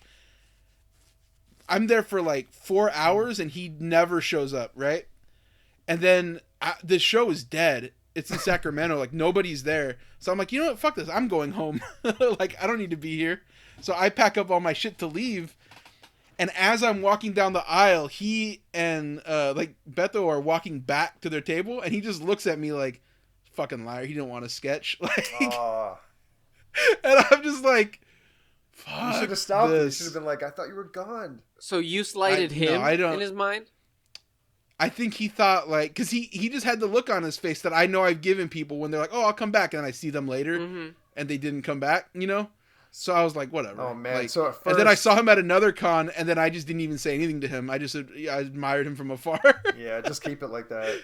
Everybody's like, he's so cool, and I'm like, he might be, but every time I feel like I fumble in front of him, and I just feel like an asshole. Well, first you like boasted your Marvel job, and then you I did not boast my Marvel job. And then you ghosted him on a potential commission. That's food on the table. I didn't do either of those things. First time Ramon meets him, he like puts his nuts on the table. Like, here's my Marvel I didn't book. I said, listen, I did a Marvel book, but I don't think it's very good. Yeah, but it's a Marvel book. To him, that's already like Sub-Zero. Like that you're starting at like shit. You're right. Nothing. But he is cool. I've met him a couple times, and he is cool. But he's very like direct and short. Like he's just gonna give you that like. He's not gonna go on about the wrestlers. He's gonna give you that fucking like super clear. Like it's super casual and super direct, and that's it. There's no bones about it. He's not gonna flip out over anything. He's just a cool cat. Totally. You're not gonna get hot takes. No. He might. Like I've had conversations about art with him because we were tabling like close by, so I was just like I couldn't help myself. I had to fucking geek out and talk to him and shit. Yeah. But and he did a signing at Bergen Street Comics, which is where I used to work at. I used to work at that shop, so we had a signing. So I've been in his orbit, so I felt comfortable going to him up to a convention. And it was fine. But the thing is, I totally know what you mean. Like, you don't want to be... I've had to ask myself several times, like, what do I want out of this? Like, do I want him to be like, you're the best thing I've ever seen, like, in years? Almost. Like, Totally. you're awesome. Could we be friends? Like, that's never going to happen. And I had to sort of, like, surrender to that reality for many people. Many people. It was a diluted perspective for me to go into that. And I think that, like, the thing is, when people meet me, they're always like, oh, you're much nicer than I thought you would be, So I think maybe that's just my personality in general. It was like, I'll be much more like, oh, wow, this is great. Oh, this is sick. Oh, fuck, Yeah. And like, he's just like, oh, whatever. Yeah, Which totally. is like, yeah. And I've seen him at cons where he's like, I think he's just bored, so he was hanging out with like people. Yeah. But even then, I'm like, I don't want to, no, because I'll get flustered and I'll overthink how I interact with people. Like, Right. Yeah. no, I'm not doing that. No, and sometimes I got to tell myself that these guys have been doing this since like the 70s, right? Like Yeah. that's like decade upon decade upon decade of going to these kind of shows, meeting the same kind of people, the same kind of compliments. Sometimes they love you and sometimes they don't. Sometimes they Yeah. can't sell a book to save their lives. And sometimes, hey, let's throw a parade. It's a new issue of Love and Rockets. And they don't give a fuck about anything. Like they don't even like their own peers' work. You know what I mean? Like I doubt they've got Yeah. like the thumb on the pulse of the internet comic book culture. Like they don't give a shit about that. They're already too busy doing their own stuff. Like you have to be like a fast, immediate friend who's a neighbor, and they might look at your shit. But that's Yeah. the thing. These guys they're not going to be your buddies. They're cut from a exactly. different cloth, man. That's a different generation. That's why I do respect comic kayfabe doing these like shoot interviews or whatever the fuck they call them, but I could never do that. Like I don't want to like at this point I don't want to talk to these dudes that are like older, and I feel like like I don't want to talk to Rob Liefeld. Yeah. I'm sure he's sick, but I don't want to like I would rather talk to you Yeah. or people that I kind of know. Exactly. Yeah. Well, that's the thing. It's like sometimes I don't have a podcast or anything, but the way I would express that is by writing either these huge posts or like essays and put them up on the Comics Journal or my Patreon or whatever. I would just, because I do genuinely love examining the stuff and talking about these specific people. But then there's like, like take Walt Simonson, for example. I love that guy. I love his style. He's super influential to me. I've loved him since I was a little ass kid, right? And every time I write about him, I don't even want to tell him. I'm like embarrassed that I wrote that because it's like you said, it's a total like waxing his car, and that's embarrassing because ultimately, what do I want out of that? You know what I mean? Like That's like, why am I going to tag him? Why am I going to tag snitch him? You know what I mean?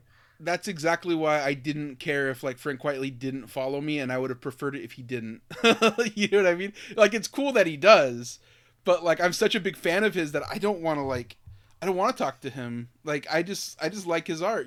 Yeah, I mean, they say don't meet your heroes, and that's totally true most of the time. Yeah. But I've met some of mine, and they're perfectly wonderful people. They're really fucking nice. So Yeah. that's If there was a reason to talk to them, that's different. right. And then there's that position of power too. It's like whether they know it or not. It's like you're coming to them beneath them in a weird way. Like you want their services in a weird way. Like, well, please, you're looking up to them. It's never a peer-to-peer thing. That's totally what it is. Like I'm not peers with those guys. Those guys are legends. So like, why am I gonna like? It's presumptuous of me to think that we're on the same level, and it's weird for me to want to talk to people who are like looking. Like I know what that's like for somebody to come up to me like, "Oh, you're so great," and like want to like act like that around me. I don't want to talk to people like that. Yeah. So I don't want to put people in that position. Totally. So even though you were like a cartoonist, you had something published, I'm sure he just saw it as like, okay, you're cool, you're just whatever. someone in the crowd. That's it. It ain't no thing. It ain't Yeah. personal. That's the thing. It ain't personal. Exactly. That's why I feel comfortable telling you that, because I get where he's coming from now. Totally. Yeah. But back then it was heartbreaking. I get it. Yeah. When I'm like 26 or whatever, and I just want to figure out how to get better at this, and like I genuinely didn't think, oh, I'm flexing right now. You know what I mean? Right. I thought, oh God, like this. I was embarrassed that my second book was a Marvel book. Honestly, I was like, this is not cool. Sure. Yeah. In certain circles, I've talked to yeah. indie people about it. Like I'm like, I would, in an ideal world, I would just make comics like Crumb and like Spain Rodriguez. I always feel like I would have thrived in that era of like the 60s in this specific place that I live, exactly who I am, but just doing it back then, I would have thrived, Yeah. That just doesn't exist anymore. Well, that's the thing So about those comics, and especially the Fantagraphics crew, who like, I get philosophically why they would shit on all that stuff, and I agree to a large portion of that. But I think a lot of those artists, they have the privilege of like taking their time to put out an issue of 8-Ball. I'm like, you're kind of like, I don't think you're like a rich white dude, but Dan Clowes is like a white dude who went to college, and his family upbringing was pretty solid, so I don't think he had to worry about money to the degree where, like, I don't know, man, George Perez might have had it back in the day, Yeah. like when he was first starting as, like, I think he's Puerto Rican. I'm not sure, but like Yeah. Like Puerto New Rican York, from like- the Bronx, New Yorican, yeah, New Yorican teenager trying to struggle, and he's just trying to break in. So he's like Rich Buckler's assistant, and he's trying to get like a 5-pager in the back of a shitty Marvel magazine. Like that to me, that like I relate to that more than like, waiting to find your muse, and then I'll put out an issue. You know what I mean? Yeah. So Absolutely. we're like looping back to like what we first started talking about, but it's like that's why I can't shit on this stuff too much, because it's like I get it, man. You just got to survive. You got to pay those bills. I love that story where like especially minorities, not only just like broke people, but just like Hispanic dudes, black dudes, Asian dudes back in the 70s trying to break into this like predominantly white industry. Holy shit. Filipinos. Holy shit. Well, God- that eventually came Gotta in. respect Yeah. those Filipino inkers. Oh, beasts. Do They were you all know that beasts. Tony De Zuniga was like one of my, like, I knew him. He was like a friend of mine. No shit. Did you know he was a comic artist? So here's what happened: is he lived in Stockton for a while. Like his wife and him owned a restaurant here, and he had an art gallery that was next to my comic shop. And so I would go to the comic shop. I knew that it was there, but I never was like, I don't want to, like, I don't know what's going on over there. And the guy's like, oh, you should just go meet him. He's cool. So one day I went over there and I looked in his, like half of it was filled with paintings that he had imported, and the other half of the room was like his pages that he like kept that he had up. Like, there was like a Todd page and like, random shit, like stuff that he inked. And I was like staring at it, like really close. And his wife, Tina, was there, and she was like, oh, do you like that stuff? And I'm like, oh yeah. Like, I'm trying to draw comics. She says, oh, come by. Like every Wednesday at, 7:00, we have artists come by, and, Tony draws with them, and, he gives them advice and stuff. Oh, man. And I'm like, oh, today? She's like, yeah. So I'm like, oh shit, it's like 6:30. So I go home as fast as I can, get my shit, race back, and then I started drawing, and I met some friends that I'm still friends with to this day there, and he would invite people in off the street. Like there was a bar next door, and he would bring people in, draw them, and then he really liked my art, like he liked my drawing, so he would look over my shoulder and like give me advice, and eventually he would like, oh, what are you working on? So I would like pull out like a sketchbook or whatever, and he would like flip it over and like redraw it to show me where I was fucking up. And then like, this is what you should be doing. Awesome. And I'm like, That oh, sounds great, man. amazing. And then like when he got older, he wanted me to ink him. I mean, when I met him, he was already old, but he wanted me to ink him on like a Jonah Hex thing. And I was like, no, I'm not ready to do that, man. I appreciate it. He's like, no, you're ready. You got to send samples right now. And he was like, when I eventually got work, I told him about it. He was so hyped, and his, him and his wife, and I still check in with her like at least once a year for the convention out here and everything. Oh, that's fucking awesome. Yeah, no, like it's he was a great dude. And he brought over all those Filipino artists that were just like, amazing. Like All those guys are Redondo killer. and- They're yeah. killer fucking artists and cartoonists. I think De Zuniga was John Buscema's favorite inker from that crew. Oh, really? He was the only one he liked. I think he just hated Alcala. He hated God. Redondo. He hated Ernie Chua or Yeah. Ernie Chan back then. But De Zuniga, he's like, that guy's perfect. I love his style. Which is incredible to me because Alcala's, it's so I good. love Like those Alcala. old Conans are amazing. Alcala draws like Silvestri and shit. It's like so fucking amazing. Yeah, some of my first comics were those little He-Man mini comics that came with the toys, and Oh, Alcala yeah. drew like some of those. So his style is like part of my DNA in a weird way. He's so good. We have so much love for the Filipino community, except for Cam Del Rosario. He's a loser and a weirdo, and not a great representation of the Filipino comic artist community. But can he ink like a motherfucker? But No. he's apparently Filipino comics royalty, so we can't. Oh, talk that's too right, much yeah. about no that. shit. I can't talk No too much shit. about it. It's his story to tell. But I wanted to talk just like very briefly about growing up Cuban, being Cuban in comics, because me and Daniel, Mexican, Puerto Rican, This is a great Latinx podcast. You know, people are not going to get that because we're not talking about that at all. But I wanted to touch on it a little bit just because I feel like it's not something you put a lot in your work overtly, and it's something that I relate to because, like I said, when I first got in, I didn't want to feel like an outsider. I was wondering like where your mentality with that stuff comes from. I think it's just something like, and you know, honestly, I think like we've talked about the Hernandez brothers too much. I don't want to fucking, you know what I mean? Like it's a little too much. Like, all right, we get it. You're good. But to be honest, I mean, it was them. Like, they've been my template since I discovered them because they treat material, no matter what it is, whether it be sex, race, politics, whatever, music, they treat it like an adult. Like, they're not talking down to you. They're not writing down to you. They're just kind of like telling stories, right? They're not leading with that. That's just in the background, right? That's like part of that's woven into the story. It's not, you know, it's not the story. It's woven into the story. And that's how I approach this stuff.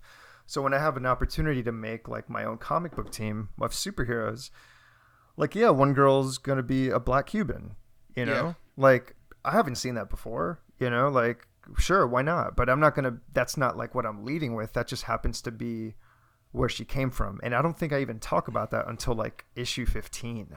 You know what I mean? Because like, I just don't care about that. I like that. I mean to delve into that later, but I treat all my characters like that. You know what I mean? So it's not like a talking point outright. It's a subtle thing. You actually have to read the book and you actually have to remember certain things to get that, you know? And same thing with like, you know, other ethnicities, gay characters, lesbian characters, all that stuff. Like I try to introduce it organically if it's part of the story. But it's not like the flag I'm going to wave. It's not like, you know, sometimes you get a feeling that that's what someone's going for and that's cool too. But I'm not comfortable writing in that way. You know what I mean? Yeah. As much as I want to make a bunch of Cuban characters, first of all, that's not really interesting to me anyway, but it's like, I would love to do that, but you know, I'm just doing it in that way, in the way I know, you know, what I'm comfortable with. Well, so that's interesting to me because, you know, like it's very easy to go down a path where it's just very cloying and like it's on its face. Like it's a Puerto Rican like superhero. How much do you want to cash in on your identity? And right. It's interesting that we're talking about, I guess your Cuban background, Michel, because I wouldn't have immediately associated your comics or your body of work with a particular like Latino identity, and I don't mean that like in any like there's no judgment to that, but that philosophy of sort of like imbuing it subtly versus literally cashing in on like country flag hero. Yeah. Right. Well, it's funny you mentioned that because it's like even as a person, like people, you know, they're surprised when I'm Cuban, and I get that because I don't know if there's a term for that, but I pass. Right. Yeah. Right. Like I've been explicitly a bootlicker like the rest of these gusanos. Right. Well, my thing is like, well, what am I supposed to? You have an exotic last name as well. Like it doesn't necessarily read Cuban. Well, am I supposed to have like a guayabera and like smoke cigars and shit and like a fucking no. straw hat? Like, what is the look? You know, I get it. I pass off as white, but some people have thought I'm Greek or I'm Jewish or a bunch of other things. Like I forget, or white. And you know what the funny thing is? If you go to the South, they know you're something. So I might pass as white in Miami or New York or in the West Coast, but if you go to the South, they know I'm not white. They don't know what the fuck I am. And listen, I don't have like crazy hair or crazy fashion. I'm just a regular ass dude, and it sticks out. Yeah, it just sticks they out, can and sense you feel something. it. They could sense something. It's in their fucking bones, man. They know it. And so I've been aware of that for a while. Yeah, I'm definitely white passing until I went to Oregon, and I was like, I'm still Latino short. Like Yeah, my height is like I visited like family in Minnesota, and I would see like these like teenage girls that were like 6'2", like walking high above me, and I'm like, what the like I was like Mall of America, like these giant children running around. I'm like, yeah, no, I'm not white. Like I'm not white like that. Yeah. Right. Well, it's funny though, because like, so I agree with you guys, but I grew up in like a very, Mexican American community, right? Like there's a lot of Mexicans out here. So it's not like nobody's going to look at me and think, oh, what's this guy? Like I'm pretty fortunate to be raised in an environment like that where I don't feel like an outsider. If anything, they all thought I was too whitewashed. You know what I mean? Mm-hmm. Like they all thought this motherfucker is, a weirdo. Like, Yeah, you Not like 'cause you like the X-Men cartoon, of course. Of course, not you would because of think my that. skin tone or anything, just because Things you were into? I don't. Yeah, things I was into. I don't speak Spanish, and because my grandpa didn't want me to have an accent, things like that, And so I went to, but when I went into comics, I'm fucking Pancho Villalobos. I'm the most Mexican guy they've ever seen, dude. and at first I rejected it because I'm like, I don't want to be a token thing or whatever. But then I also, like you said, like you do want to draw something that you can relate to and represent yourself with. So like I wanted to have Mexican characters. I wanted to have characters that reflected my identity. But it's such a it's either you're 100% in or you're 100% out. Either you draw nothing but white characters or you get the single Latino character, and in comics it's to them like Latinx is anything that isn't white. If it's they want every fifth word has to be Spanglish, and then that's Latinx culture. Right, it's like super cartoonish, ridiculous. Yeah. It's funny because I was snitch tagged on something. I had no idea. Some critic had written that Nolan Latin had written Miles Morales, or like some other dude was like the first Latino, and then somebody else had to chime in and be like, actually, Michel Fife did write him, and he's Cuban, whatever. And that's when I started thinking like, oh yeah, this shit like matters to some people. Like I don't lead with that again, but it's like, maybe people should fucking know, because I'm not a white dude. I don't relate to that experience at all. And like you, Ramon, in Miami, it was all Cubans. It was Cubans and Nicaraguans for a long time. Just that. I mean, that was my school, right? There was like 2 white people in my elementary, junior high. Like that was my experience. So it wasn't until I moved to New York where I was like, oh shit, right. Like there's something different. There's I could pass as anything. Holy shit, this is weird. This is life in the city. And like you said, when it comes to comics, it's like there's barely anybody that I knew. You know what I mean?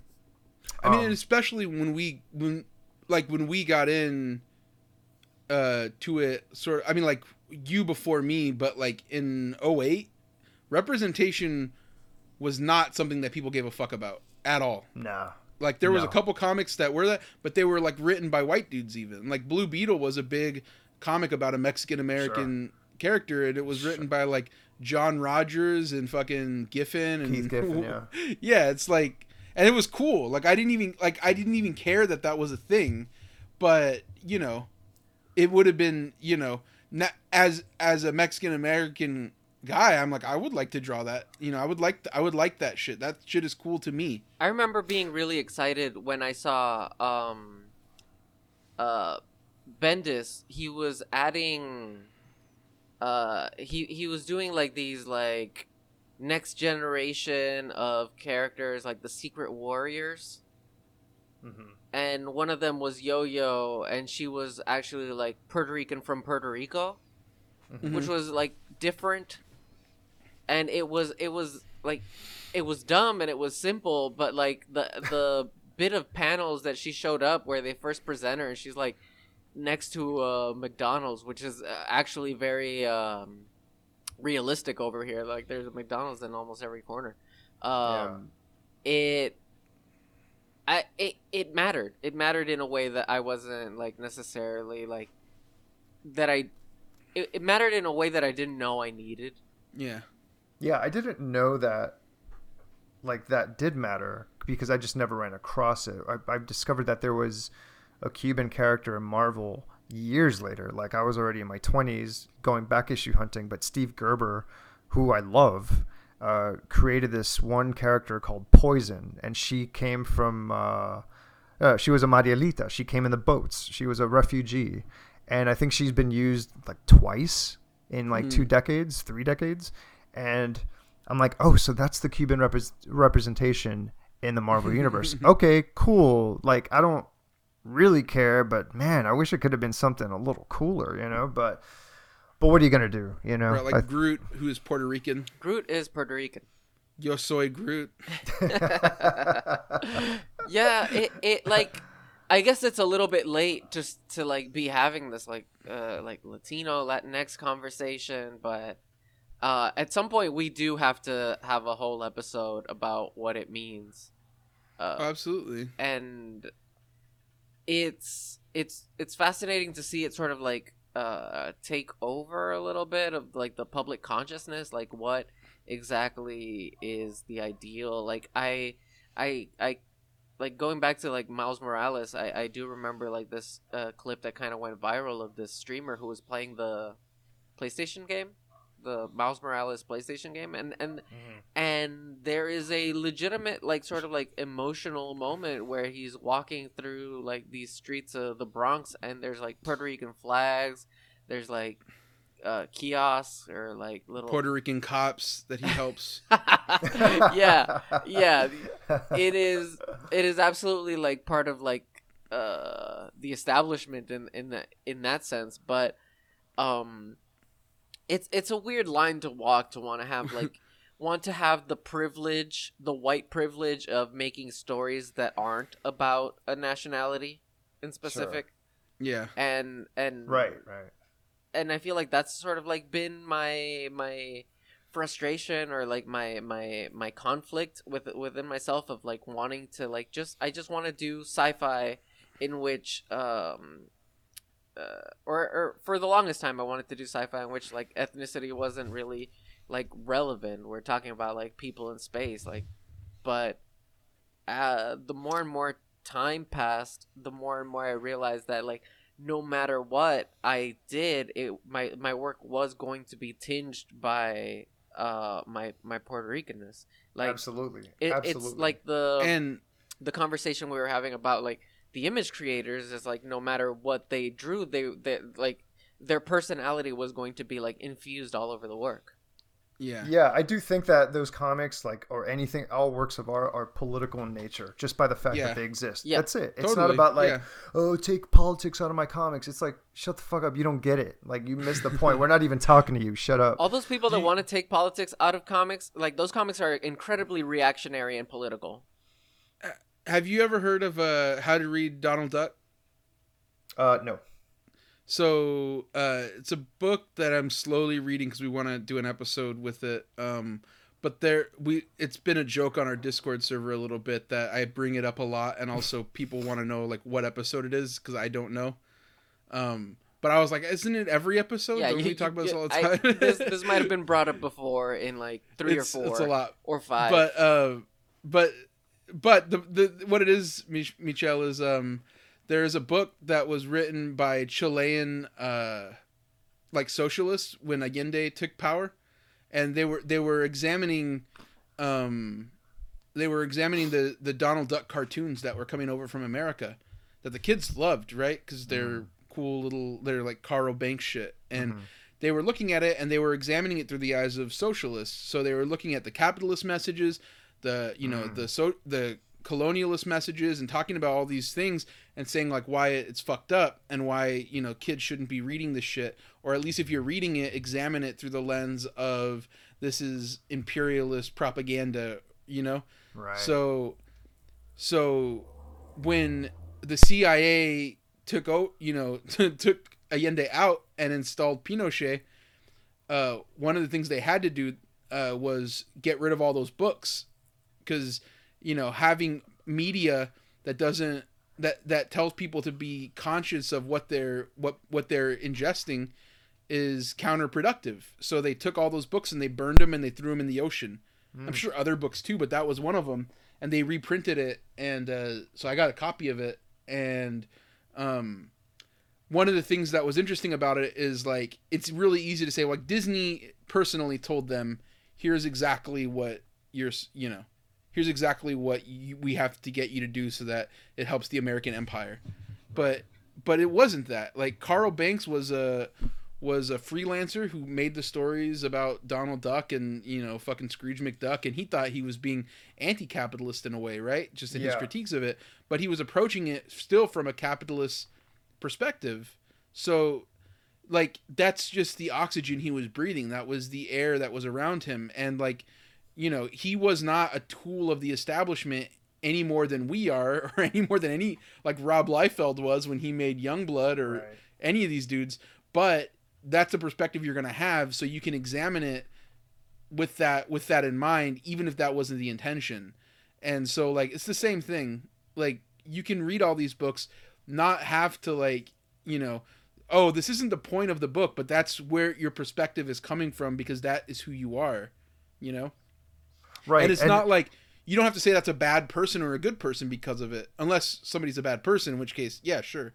But you know, that's just how you can, like, read it like an adult, you know? Right. It's layered, and it's I doubt that those Donald Duck comics were created with any sort of specific agenda like that. I don't know Karl Barks' politics specifically, but I could assume, and I don't know his body of work too well. I love the issues that I've read, the stories I've read, but that's exactly it. It's like, is he a tool of imperialism because he lives in one? You know, right. Is he automatically a mouthpiece for that sort of arena? So it's weird. It's like, are we like capitalistic stooges by virtue of the fact that we just want to pay rent? Like, I don't know. Yeah. That's interesting. It's part of the conversation. It's the context. It's interesting. And you're right. It doesn't detract. If anything, it adds to the richness of specific works like Youngblood or Spawn. Yeah. And like one last thing about that, before I forget, is, you know, I said, like, yeah, the John Rogers, Keith Giffen, like that Blue Beetle thing, that's like, you know, it's all great. Like, I thought those comics were fine. I thought that they handled that subject matter, like, pretty good as far as those things go, where it wasn't overhanded and cheesy, but it was, like, you know, not completely tone deaf. Yeah. But at the end of the day, like, when they make a movie about it, those guys are going to be the ones that profit off a culture they didn't live. And that is in itself is like a form of colonialism. Like, the fact that anybody is going to profit off of an identity that they're not a part of, that they're not from, like, it always just feels like, you know, you're eating off of stolen land. You know what I mean? Like, yeah, I get that. And so, you know, again, that's why you agree with me. Ed Piskor, Hip Hop Family Tree is a little bit of colonialist kind of shit, and rubs me. Nah, I'm playing. No. That's a super valid point. That's super valid. Yeah. I mean, and when it comes to something like Miles Morales, like, that's a huge hit, man. That's a huge hit. So it's like you're combining Steve Ditko's design and his concepts with, like, a culture, you know, with, like, the Bronx. Like, yeah. You know, like, has Bendis ever lived in the Bronx? Does it matter? Like, that's the dialogue. That's the conversation. Yeah. And I think that imperialist or colonialism, that's a real thing, man. Yeah. And it's not like you saying, oh, you can't do that. Like, I don't want to give people the wrong message from this. It's not saying you can't do that. It's just like that. It's like, you know, think about it more. Yes. You know what I mean? That's all it is. Like, we're not, I hesitate for people to think that we're, like, canceling anybody or, like, saying anybody should or should not be allowed to do anything. Like, right. I want to reinterpret those, like, you know, 90s comics from a socialist perspective. I'm not from that world either. You know what I mean? Sure. Like, it's the same thing. So, yeah, you know, but I think it is a position of power too. So it's like, yeah, you're not necessarily, like, colonizing the OC. You know what I mean? And that's where those motherfuckers are from. Like, yeah, you're being a storyteller. You're trying to put yourself in other people's perspectives. It gets dicier when you talk about shit like, yeah, the Blue Beetle thing, when they make a fucking huge IP farm out of him and his cast. Like, that's gonna be that, you know, hopefully someone Yeah, it'll be weird. That's all I could say. Well, they about hired that a at the Puerto moment. Rican Hell director, yeah. so I already know it's gonna be absolute garbage. We're gonna milk that. We're gonna milk that property so much. He's gonna be listening to Bad Bunny. It's gonna be absolutely offensive. Yeah, no, I'm here for it. I'm trying to see if I can like DM the dude. I already forgot his name, but I'm trying to get a job on that. Yeah, you should definitely like pimp yourself on Twitter and just like hashtag the shit out of Go like replies to him. Like, Gorillo, hey, what's Yeah. up? How's it going? Hey, Poppy, let's. Yeah, hit him up with an iPoppy. It always works. Are you working Blue That's Beetle? sick. You want me to work on Blue Beetle for you? Yeah. Oh my god, just draw tons of Blue Beetle pages for free and just post them. God, I hate when people do that shit too. That's a more level. Yeah, like this Just is my any, Spider-Man like- fan comic. Wow, somebody God. should get me to draw Green Lantern, right? No. Yeah, it's bad. Or you could do like some, Wrong. or you could do like some sort of like a lot of pros, like big time pros, still put out like questions like that, like. So, we if should you have would a have me, write any Star Wars character, who would it be? And it's like, Dango God, we Bobbit. get it. Just some kind of like made up Star Wars name. Yeah, get Blix Dickums. Yeah. Yeah, there's such a weird culture of comic artists that are just so thirsty like that. My favorite one ever, like that he's not from that, is Steve Rude, who's just like, you know, a little nuts. Yes. But I remember when he did the opposite, where he put out a list of demands of like, DC, I will do a book for you, but it has to be about, and it was like a list of like 5 characters, like it was like hyper specific, like a background character from like an issue of Mr. Miracle. yeah. Like he's like, these are the only stories I'm willing to tell. You have 48 hours to reply. And that's shockingly he didn't do those books. Yeah, you know, It was awesome. he's been selling paintings from a mall since. Well, I mean, Like I think that's what he does. He did pivot Is to that like for the art real? world.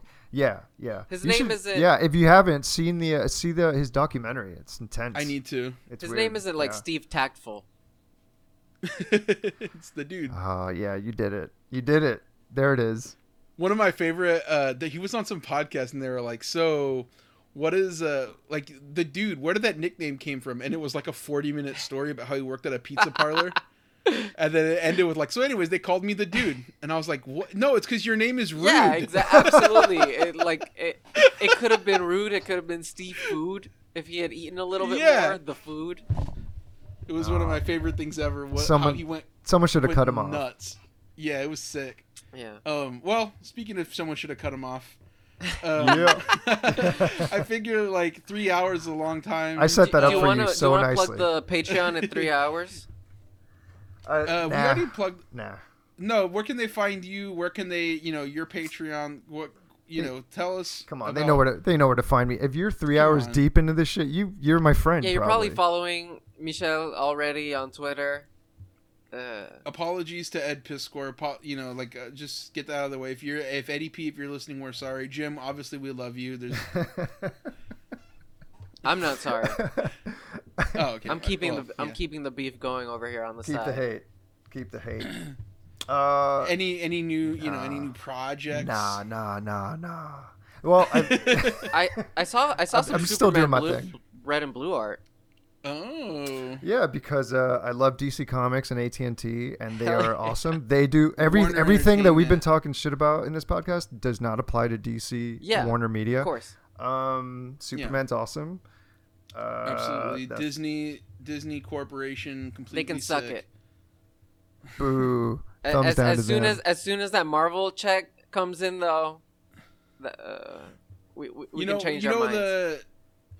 You know what the thing is though, like people like get mad at like corporate comics and everything, and I understand why, but like it's so funny that they can't make the disconnect between like Warner Media and DC Comics. Like one is owned by the other, and one is absolutely terrible. Almost everybody at DC now currently are like doing their fucking best. Yes. like Yeah.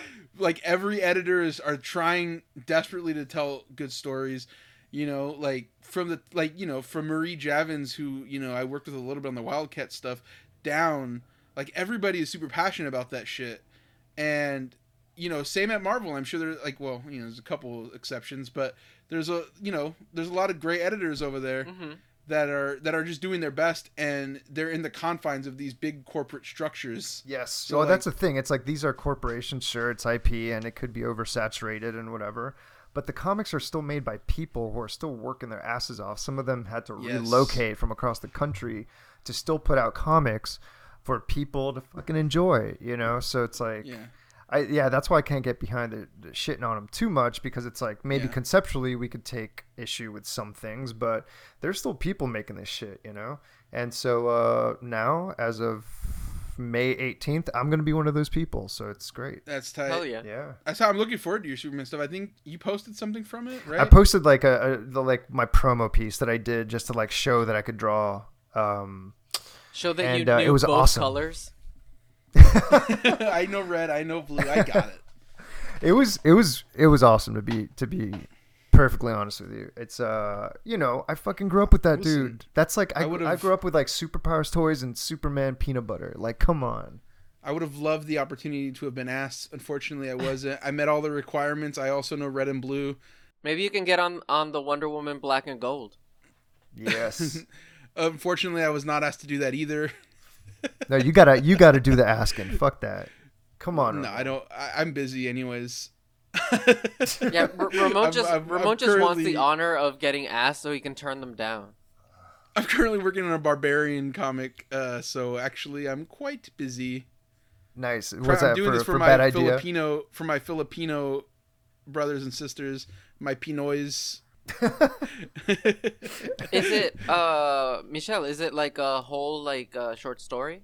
Yeah, it's an 8-pager that I'm writing, drawing, lettering, coloring, everything. So that already is like wild to me. The fact that they let me letter it, that's like, That's oh sick. shit, that's awesome. Because I still do everything by hand too. So it's like, I hope this isn't too funky. Once for you're like, a lettering DC your own comic. stuff, you get an additional pass to shit on letterers, I think.